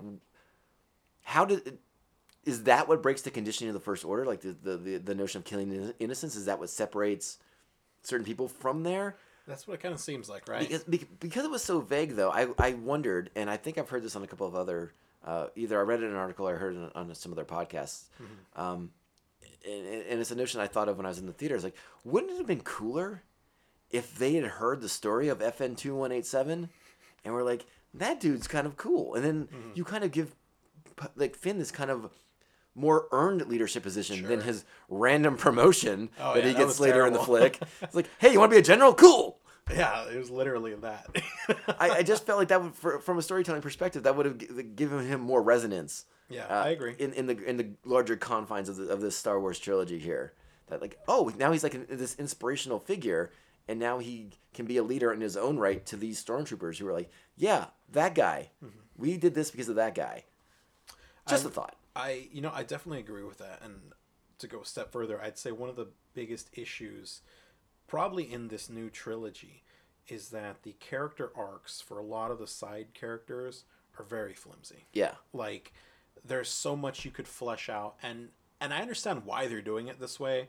They want to sell you the backstory in comics and side books and other things. Oh, that like this fucking thing I just bought because I didn't know they were on Mustafar in the beginning of the movie? Exactly. That's what they're doing. Because, I mean... That's shitty storytelling. Oh, it is. It is. But we bought into it. Oh, we did. And trust me, I had the fucking comic books, too. Yep. Can't wait to read those and throw them across the room after I read it. Poe Dameron comics. I was into those for a bit because I wanted to know his backstory. But, I just wanted to see more character development out of characters like Poe, characters like Finn, Well, because you alluded to it a little bit ago. I mean, like, just the insane pacing this movie has does not allow for it. No, there's no time for it. And maybe, had we not tried to backtrack so much, there may have been time. But I almost want to say that maybe not even then. Because I just feel like not enough was established for each of these characters at this point, in the trilogy. And I feel like we should have known these characters by the third movie. Yeah, it's definitely the biggest difference between this trilogy and I mean, even the prequels to an extent, but definitely the original trilogy. I mean, you knew those characters by Empire Strikes Back. Yeah. Like, you had a really good feel of who Luke was, of who Han was, of who Princess Leia was. Yeah. And so it led to better stories between the characters because now you're seeing those fun interpersonal dynamics better instead of each of these characters, with the exception of Poe, who, in case you didn't, I'm sure you know, but in case you forgot, or anyone out there forgot, Poe dies in like the first 4 drafts of The Force Awakens. This is true, yeah. It wasn't until JJ saw Oscar Isaac as Poe that he's like, oh, maybe I'll keep you alive. Sure, yeah. So, Poe had a very different fate initially. Yeah. And he kind of gets shoehorned into this Finn and Rey dynamic. But these characters have their own arcs as well. It's like they're both, Finn and Rey are supposed to be both on these self-discovery arcs. But they're on these self-discovery arcs in movies that don't allow them necessarily to do it. I mean, Rey more so because obviously she's central to the events. Sure. But yeah, like Finn kind of gets pushed to the side a little bit, or kind of not necessarily marginalized, but minimalized a little bit. Yeah, I mean, like realistically, like what is Poe's progression, for example? Like, he went from cocky pilot to cocky general. Right, And it's right. like, okay, but like, I think one of the big issues then, maybe beyond that, is there's a difficulty in figuring out what each person's personal struggle is.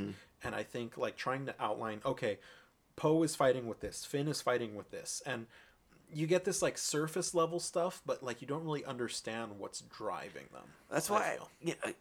I'm bringing it up again, even though I don't want to. But I like that Poe is kind of an ass in Yeah. The Last Jedi, and he has to kind of learn that he's not in charge, and he has to kind of deal with that. And I think that is to make him a better leader when he gets put in this position like he is in this film. But I'm not sure if he actually learned that lesson, because I'm not sure they count that movie anymore. I don't know for sure. Yeah, I don't know. And to be honest, I wasn't a huge fan of that in The Last Jedi. But like you said, No. We That- weren't. I understand that is a divisive plot point, along with several others. I Yeah. completely understand it. We can do a deep dive on the Last Jedi we'll some go other back time. to that later. So, I might now that it's back on Disney Plus. but again, it was at least an arc. Sure, Whether you liked it or not, it was at least an arc. this is true. This is true. So, okay, all right. Again, I'm not trying to go beat by beat here, but let's go ahead and talk about the big reveal. Okay. The one that you spoiled very early into this podcast. Sorry, guys. That Rey is in fact not nobody, but a somebody, a very big somebody. She is the granddaughter of Emperor Palpatine. Yeah. Sheev got busy. Which I was just gonna say, which means that Palpatine fucks. Apparently.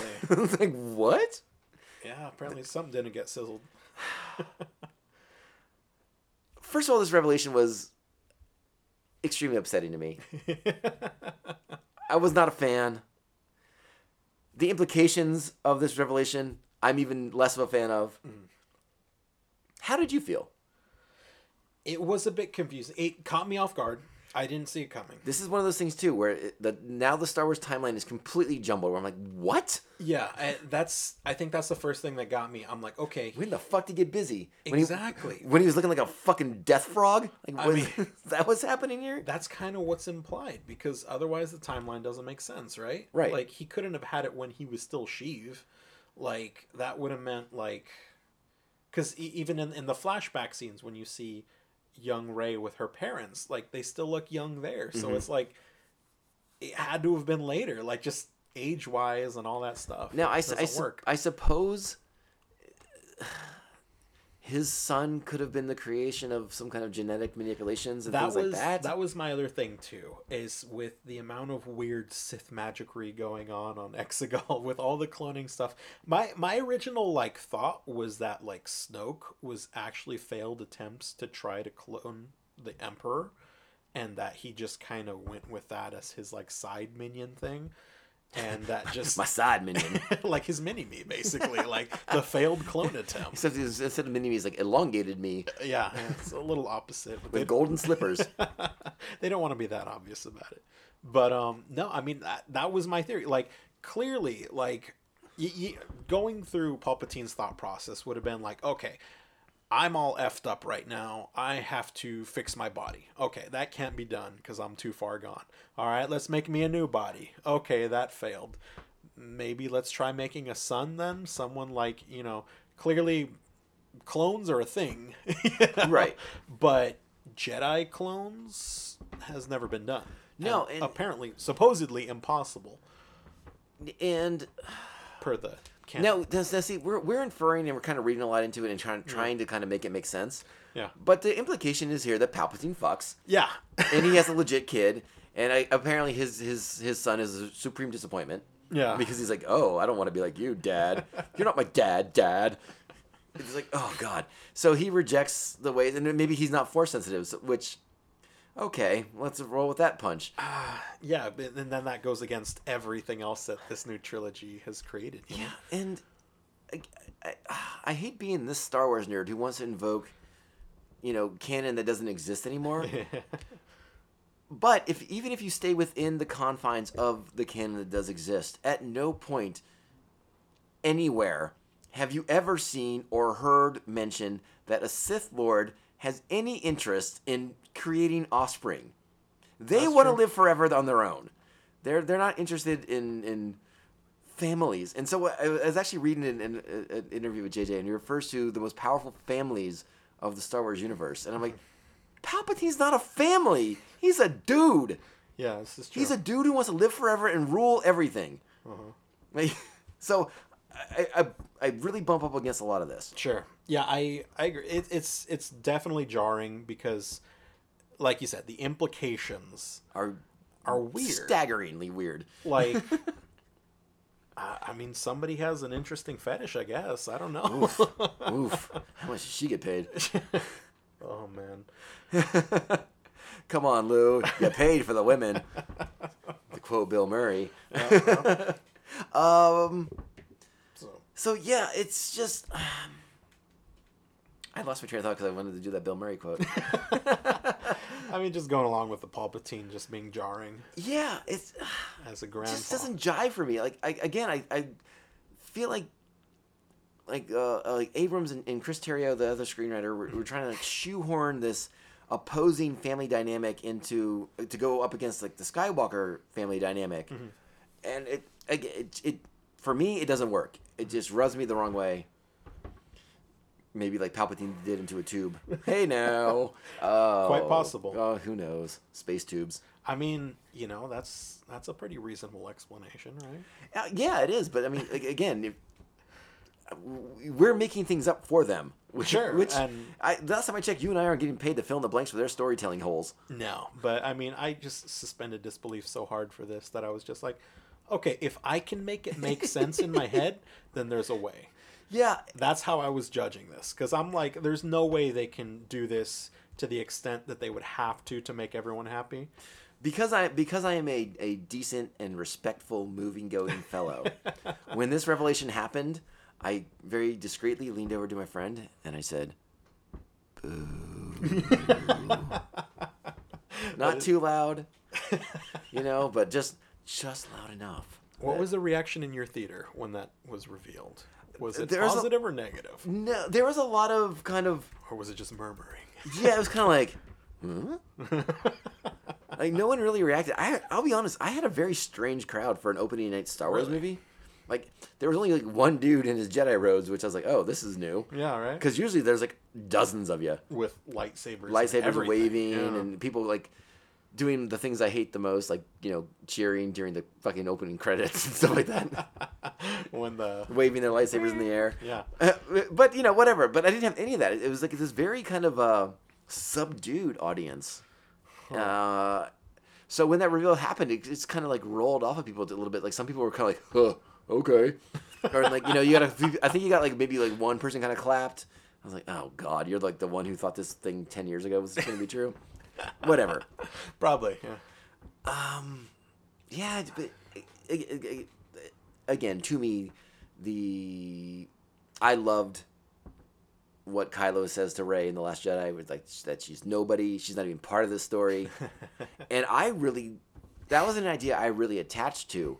The idea that this Skywalker clan is so fucked up that an outsider has to be the one to set it straight. I really embraced that idea instead of this kind of, like I said, it seemed like JJ was going for this dueling family dynastic thing, and I didn't care for it.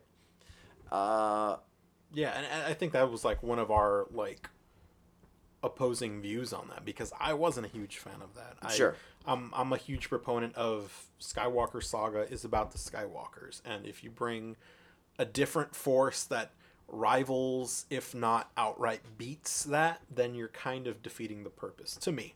So I think it makes sense that she's, of that lineage. What I liked about it, I didn't like so much what it implied, her being the granddaughter. But what I did like about that was that it gave me an explanation as to how she was so powerful so quickly. It was, it's not just like a random person that came out of nowhere that's as powerful as, the most powerful Force users in the universe. It was like, I originally had the theory, I don't know if we talked about it before, that I thought Kylo Ren would be the one to turn back to the light side and have to fight Rey turning to the dark side. Mm-hmm. And that would happen because she gained too much power too quickly, because power corrupts. But what I hadn't considered is that I had that backwards, is that she gained power that quickly because of that darkness that she came from.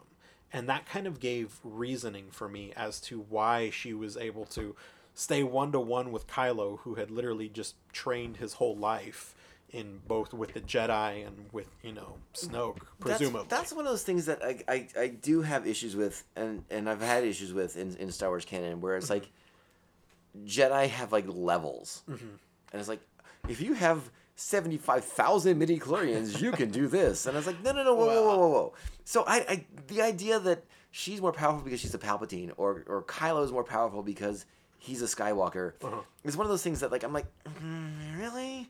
So, like, if a temporal vortex opened up and Ewan McGregor, Ben Kenobi shows up, he's just going to get his ass whipped? Is that what we're saying here? Because he's not as powerful as the Skywalker? Well, I don't know. He did pretty good against the Skywalker in Episode 3. That's true. He had the high ground, remember? Yeah, well, that was the difference. It's whoever stands above the other. Oh, God. Let's not get into those battle tactics. Except when you're Darth Maul. Then you lose to the high ground. Oh, man. Oh, God. Yeah, so that's definitely one of the differing opinions where I could see that causing a little bit of adversity between the sides. Sure. Now, so let's go ahead and fast forward then, since we're on this topic. It definitely lends into our discussion here about the end of the film. Yeah.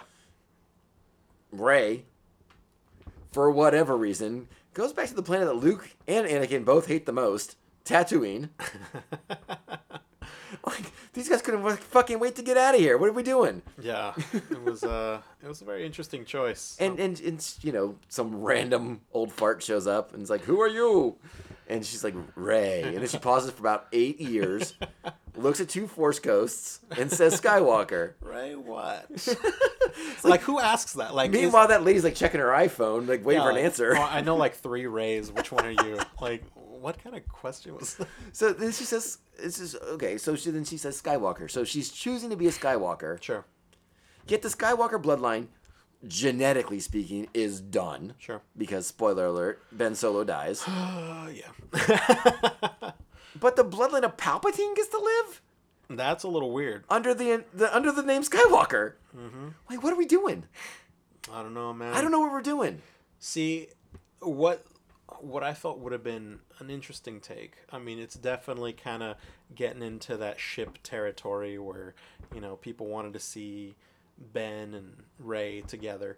But had you had them have a kid, it would have been like the bloodlines together and kind of unifying light and dark and truly bringing balance in like one new individual. I mean, it's just kind of like one of the things I thought of, because I'm like you said, it's kind of weird that basically the side that was fighting for the good, their bloodline died. It's just so odd to me. It's so odd. It is strange. What? I almost would have rather they both died. Yeah. And it just ends. That might have been a good way to go about it too, but then the whole Jedi Order dies with her. So we've been going for a while here, but we definitely need to talk more about Rey and Kylo / Ben's dynamic, because that is the centerpiece of this movie. That is my favorite part of this movie. I love so much of their interactions with each other. They're the dynamic they have. Like we said at the beginning, great. Adam Driver is fucking phenomenal. Uh-huh. He's a force in all these movies, pun intended. Yeah. And his scenes with Daisy are fantastic. Uh-huh. What did you think of the weird Force time fighting? Which one? So there we got the implication in the Last Jedi that when they have like those Force time conversations. Okay, yeah. Like there's that scene where Kylo has his hand out and he has the rain on the glove from Attu. Actu. Actu, thank you. Jesus, I can't say it.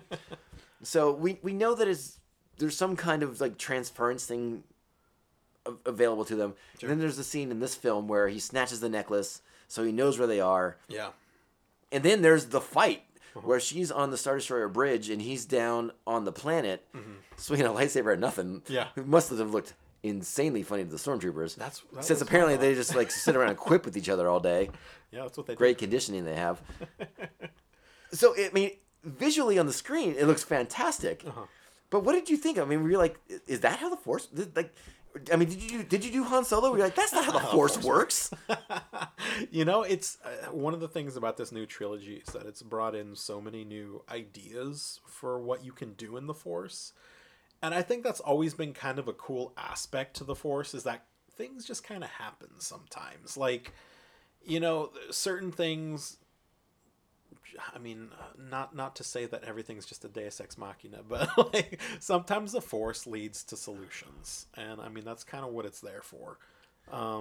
It's how we explain away these coincidental 1 in a million things happening. So I personally brushed up against these a little bit. I was like, oh, these are... I mean, it looks great. It's fantastic. Cool. Yeah, for sure. But I was still trying to figure out how it makes sense in my mind. I was like, oh, okay, I know we saw the rain in The Last Jedi. And I guess we're going to go with this. Like, you know, we're doing new things with the Force, and that's fine. I'm okay with the Force expanding in new and different ways. It wasn't until the end of the picture that I was like, okay, maybe this makes sense because of this. And it's that stupid fucking dyad in the Force nonsense where I'm like, I don't understand this, so I guess that's how this works. Because they're a dyad, so they can do this weird stuff that no one has ever done before. Sure. Which does come in handy later in the picture. Yeah. Again, it looks great. I thought it was weird at first, but I can write it off as like, oh, they're a dyad, so they can do these cool things. Yeah, we'll give them that. I like it. And just for anyone out there, I'm not even going to bother trying to explain what the hell a Force dyad is. No. Because don't know. They're like entangled electrons. Don't know. Don't know. I don't know. So let's kind of fast forward a little bit here. Well, let's get to everyone's on Exegol now. Yeah. Oh, you know what? Hold on. We have to go back. Because we have to go post Death Star lightsaber fight. Yes. Which is great. Yeah, that was good. Yeah, Yeah, really good lightsaber battle on the Death Star wreckage and the sea. This is where Princess Leia makes her sacrifice. Mm-hmm. Yes. She apparently is able to reach her son, Ben Solo, long enough that Rey, with Kylo's lightsaber, kills Kylo, metaphorically speaking, leaving Ben Solo behind. Sure. And then she saves Ben's life with the healing Force powers that were foreshadowed. Yeah. What did you... I love that scene. I did really... That was a great lightsaber battle. I liked... Again, it was not the way I think they would have envisioned the confrontation between Leia and her son. Yeah. But the fact that it was Leia to reach him, Yeah. I thought was really nice, really strong. That was a really good way of doing it. And when Rey stabs him and kind of sees where she's gone, you know, because now she knows the secret at this point that she's a Palpatine, and she's now she's terrified that she's going dark side. Sure. But I love this. Yeah. I thought this was really well done, really well acted. Adam Driver says so much without saying a damn word. Yeah. Just like through his expression, through the way he carries himself in it, is really, really good. But that gets us to the point where she's healed Ben.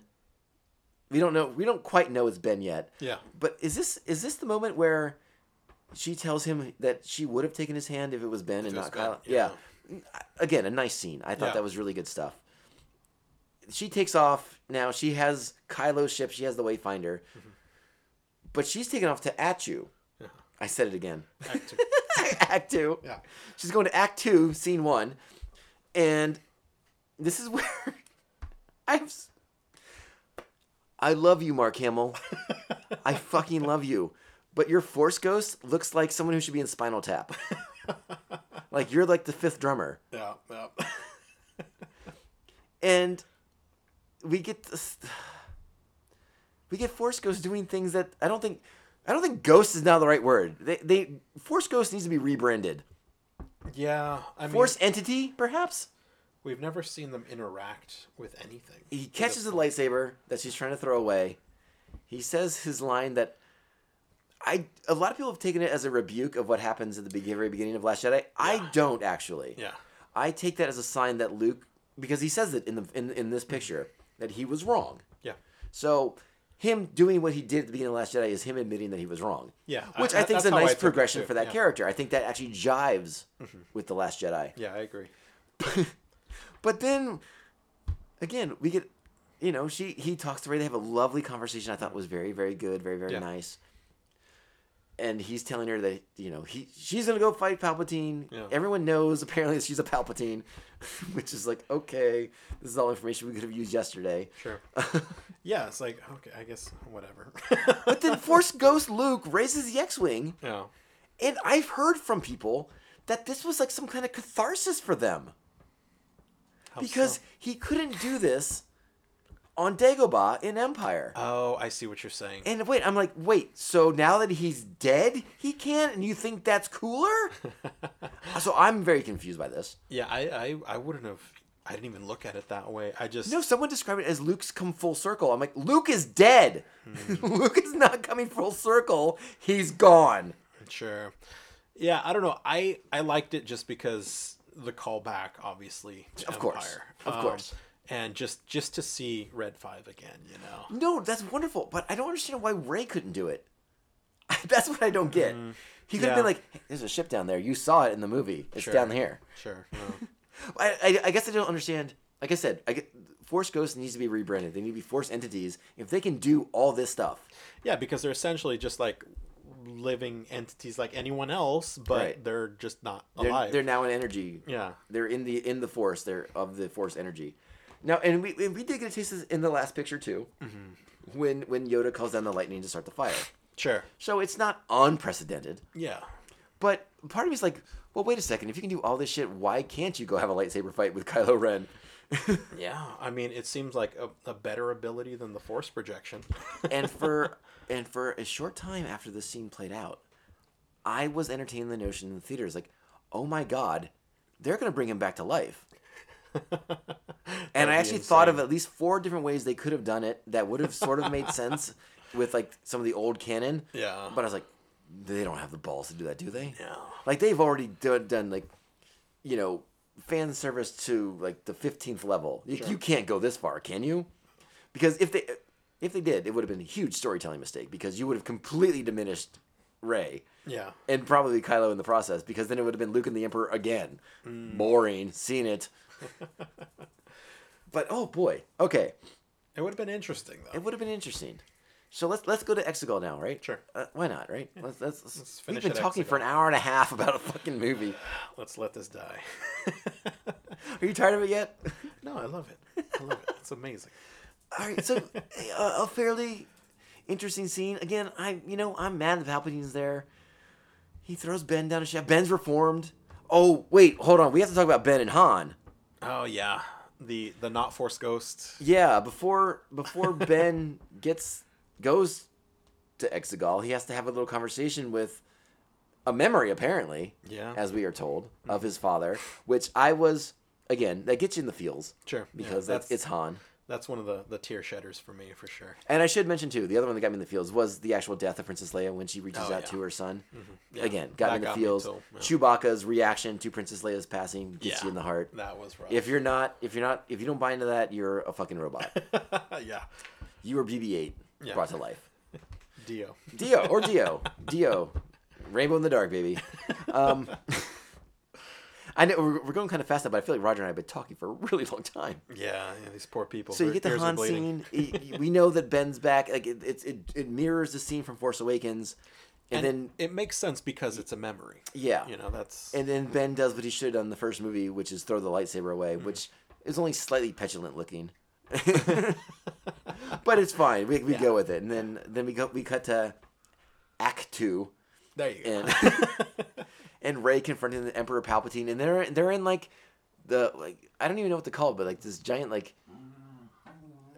Thank you, Pepper. We're in like the Sithapalooza. I guess so. Because there's like all these hooded Sith acolytes around him. It's just fucking nuts. Yeah, so we're at Sithapalooza, these crazy Sith acolytes where I'm like, oh, I guess the rule of two is done. It's like, where do they even come from? What the I fuck? don't know. Yeah, and trust me, that's in the fucking visual dictionary too, Oh, and it's it's in there? dumb. Okay. I'm like, this is dumb. As long as it's dumb, I feel better. Well, apparently these motherfuckers are the one who built all the Star Destroyers. I guess you'd have And to have but someone. they did it because they are like executives of the boards of these companies that build like the TIE fighters and Star Destroyers the first time, so they manipulate them into doing these things. And I'm like, wait a second. So if you're manipulating these shipyards, isn't some motherfucker gonna be like, why are we building Star Destroyers again? That's weird. And like maybe tell somebody. You would think. Like, the internet's got to be a thing in Star Wars, right? HoloNet or some And- shit. yeah, I don't the know. HoloNet. That's what they had in the old canon. Okay, anyways. So, Moving on from that. yeah, so we got these fucking guys, and they're in the Sithapalooza, and they're watching Palpatine come back to life. And like Palpatine's big move at first is like, no, Empress Rey, you're going to take over for me and fulfill my destiny and my dreams, and I'm blind for some reason. That's not even getting started on the Palpatine's visual looks. He looked pretty creepy, though. I'll Right. give him that. But then Ben shows up, and it seemed like for a second Rey's going to do it, which is weird, but whatever. And then Ben shows up, and he's got a blaster, and he's running around blasting dudes, and that's kind of cool. And then he's got to kill the Knights of Ren because they're fucking useless. Yeah. Then we get another cool little Forcey time fighty thing where she hands him a lightsaber, because now there's two lightsabers, which, Through the Force. by the way, who fucking didn't see that move coming when Luke's like, hey, by the way, I have Leia's lightsaber too, because did you know she was a Jedi for a second? See, I totally thought it was going to be his green saber. Which leads to another mystery of mine, which is where the fuck did that go? Yeah, I'm confused too. And speaking of mysteries, real quick, we never got the answer to how Maz got Luke's lightsaber in the first place. Fuck you! What book do I got to read to find that story out? Jesus Christ. She was flying under Bespin and it just fell into her. She was down there mining Tabana gas, and it hit her on the head. She's like, fuck! I'll hold on to this. Oh my god. All right, so then it gets a little Sithy for me because I'm like, I don't know what's happening now. Sure. Now all of a sudden, because Ben is there and Rey are there together, and he realizes they're a dyad because he tries to do something and it feeds back on him, and he has like bone fingers for a second. Yeah, he was like, oh, that's cool. He's like, that's cool. I can make shit happen, right? So he goes to steal their life force to bring him back to life, but it doesn't kill them. So what? He just got like a taste. He's like some kind of Sith vampire now. Just enough, I guess. It's like, I will take your life force, but you'll still live. Don't worry. I guess it's like half of each of their life to one of his. Maybe, I guess. I don't know. I don't know. Like I said, if I could try to explain it, I let it go. Like I said, it gets very Sithy, and I'm like, Yeah. I don't understand that anymore. But now all of a sudden his robes are red, and it's all weird. And Yeah, he his goes back robe to his got favorite pimped out. move, which is Force lightning in the sky. Which was kind of cool. I mean, visually looks great. Yeah, just those lightning. He everything. throws Ben down a chasm, and then that's where we're going to pause Yeah. from that aspect of the story, because now we have to go to the battle on Exegol, where the Resistance forces are there.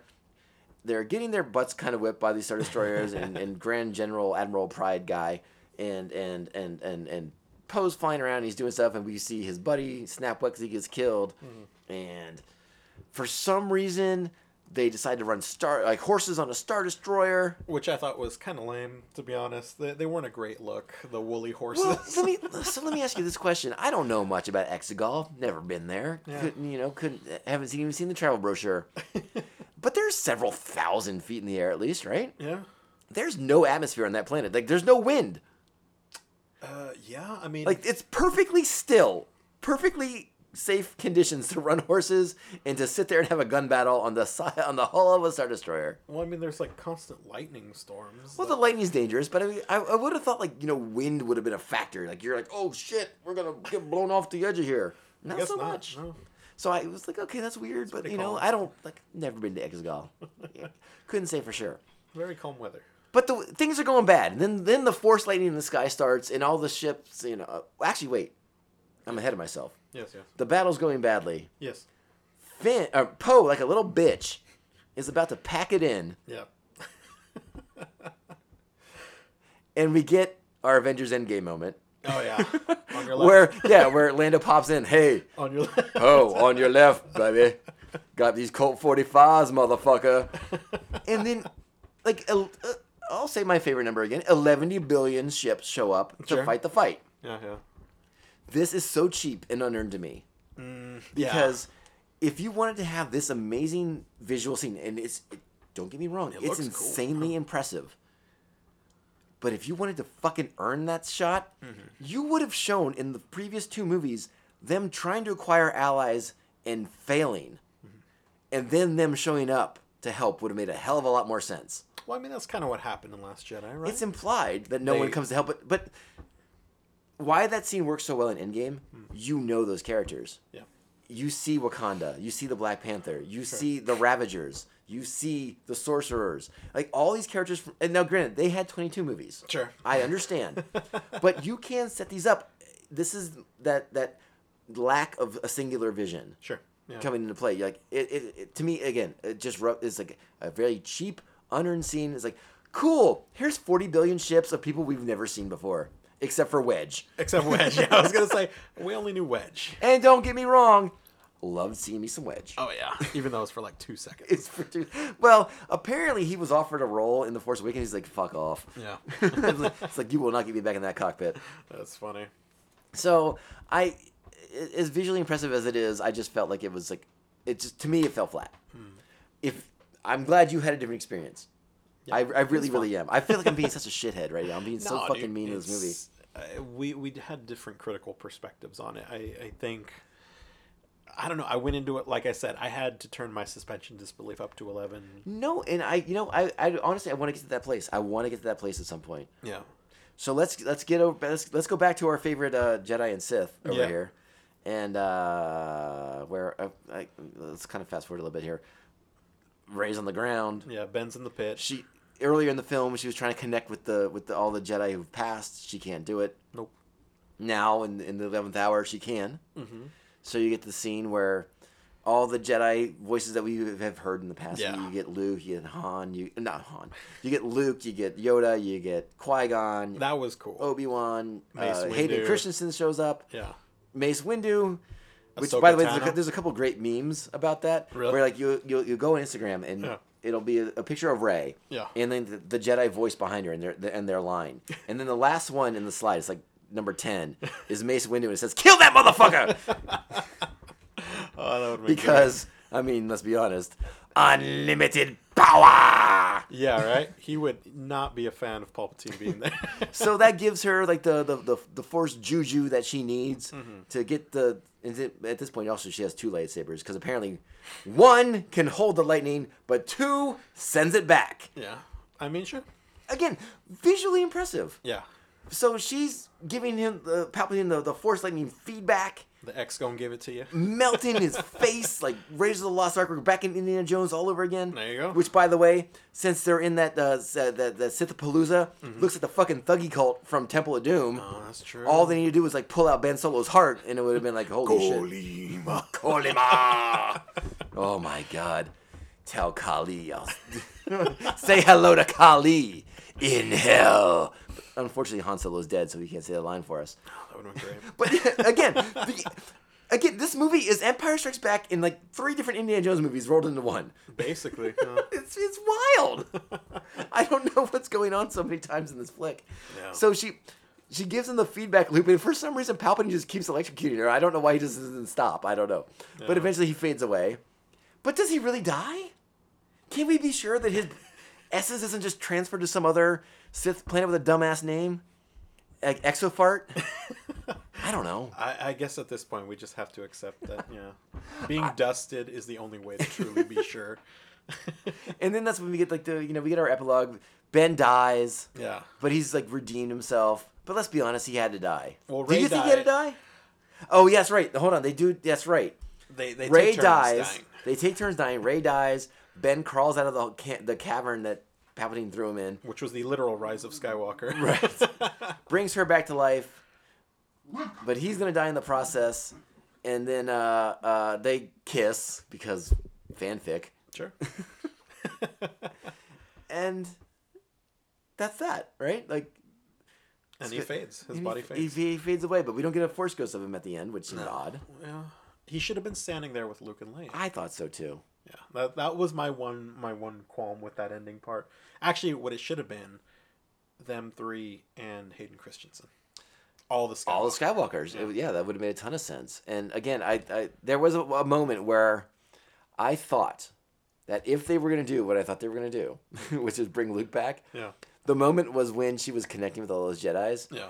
And she takes the Emperor's Force energy and then redirects it, and then she creates like a not like a portal necessarily, but she is able to make the Force visible. And then these Jedi step out of the Force. That would have been total endgame. That would have been amazing. And like I said, part of my brain was like, oh, fuck, that'd be kind of cool because like they're just going to go for it. Yeah. Like I would have loved the fact that they were like, you know what? It is fan service. Fuck off. Fuck it. Do it. Like, if you're going to whip your dick out, whip your whole dick out, not just the tip. There you go. You got to make it worth something. Anyways. Oh, that would have been funny. And so, I mean, for better or worse, we recap the Rise of Skywalker. Yeah. I'm glad I got this all off my chest. Yeah, I feel pretty good. I know it sounds like I'm being really shitty and really negative, and I'm my gripes are story based, but for entertainment value, the movie's fine. Yeah, it's fine entertainment, and I'm honestly glad that a lot of people, a lot of my friends in particular, are enjoying the picture. Yeah, I'm glad that people don't.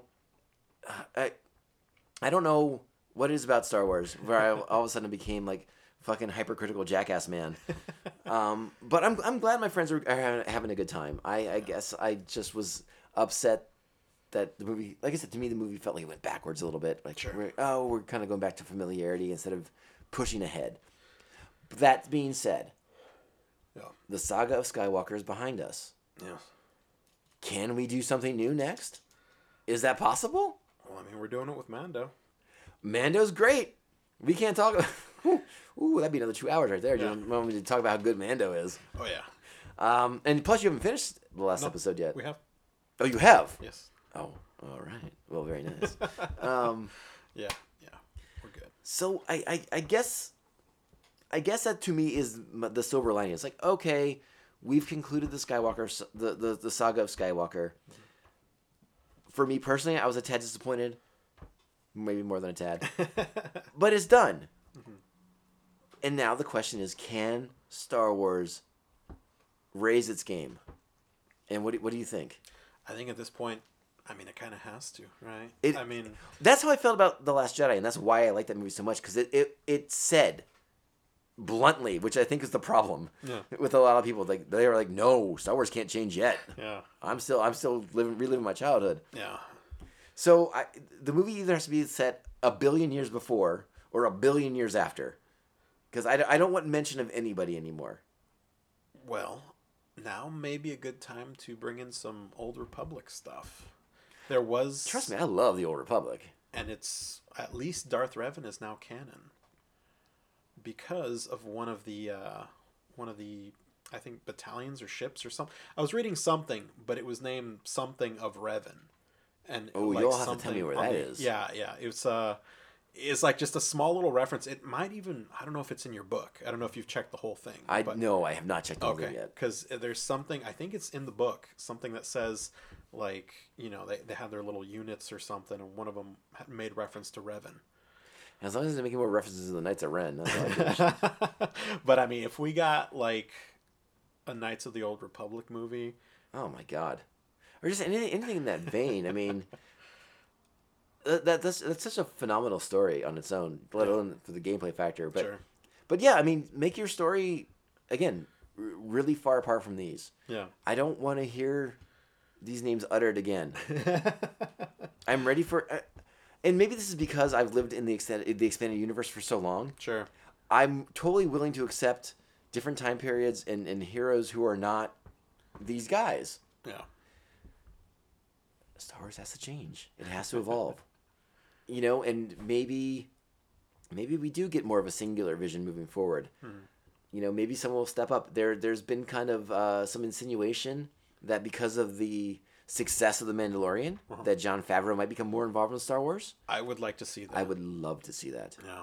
I would love to see that so much. And then Bob Iger just today did not dismiss the notion that Disney Plus Star Wars shows could become Disney movies. Yeah, which would be pretty cool.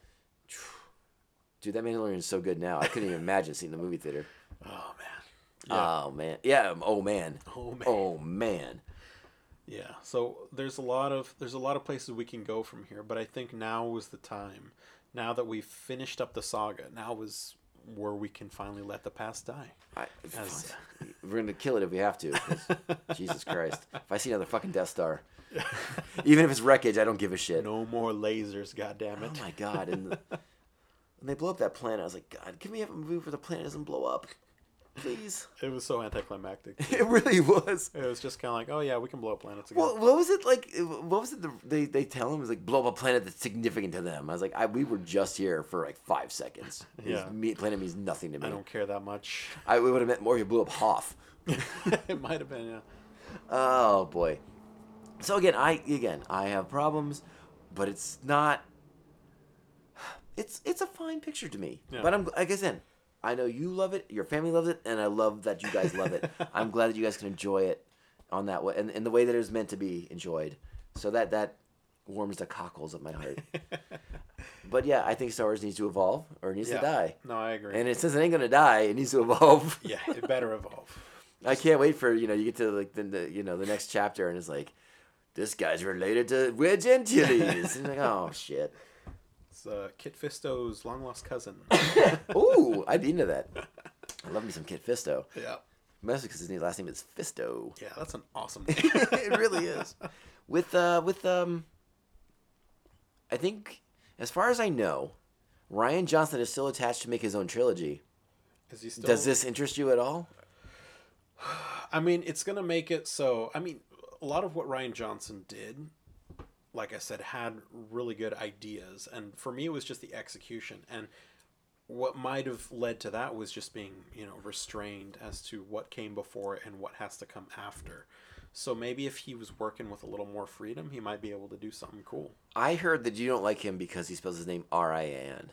I mean, that is a terrible way to spell it, but I mean, the rumors were that his trilogy was going to be very, very different. Mm-hmm. It was going to be kind of like more of that side of the Star Wars universe we've never seen before, like kind of like that, not necessarily like the underworld, but kind of like the more seedy side where it's like, the fat cats who are like war profiteers and stuff like that. And I think the Star Wars universe is so big and so diverse.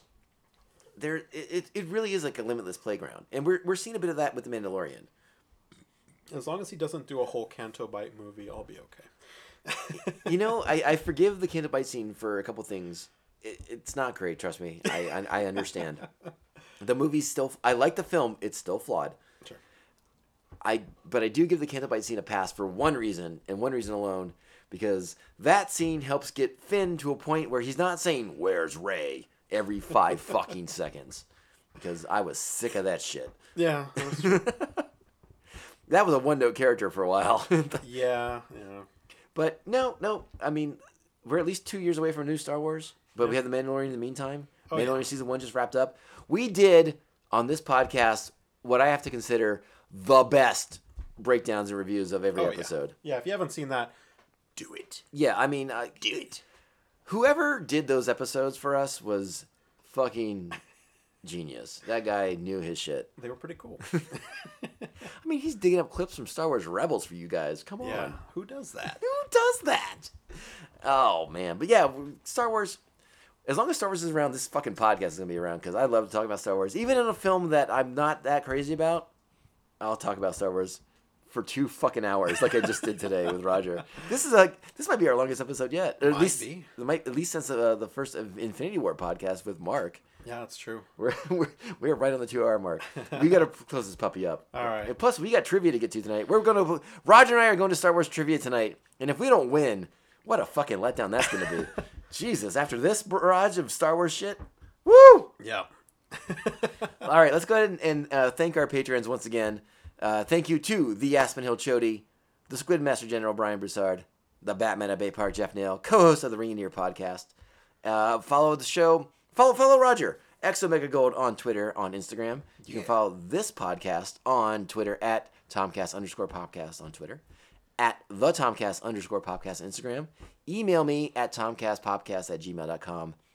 Wander on over in your web browsing to patreon.com/TomcastPopcast. Join Pophead Nation. Be part of the army with these fine fellows that I just mentioned. What else we got to say? That's kind of wrapping it up. May the force be with you, motherfuckers. Woo! Thanks for listening. We'll be back soon. Happy New Year. Enjoy. Hey, 2020's right here, baby. We're the future now. This shitty year of 2019 is over. Yes. Let's start the new decade right. Ooh. What are we going to start it with? With this podcast, I hope. All right. May the force be with you. We're not going to be fucking sunk this year. We're the Stanley Cup champions!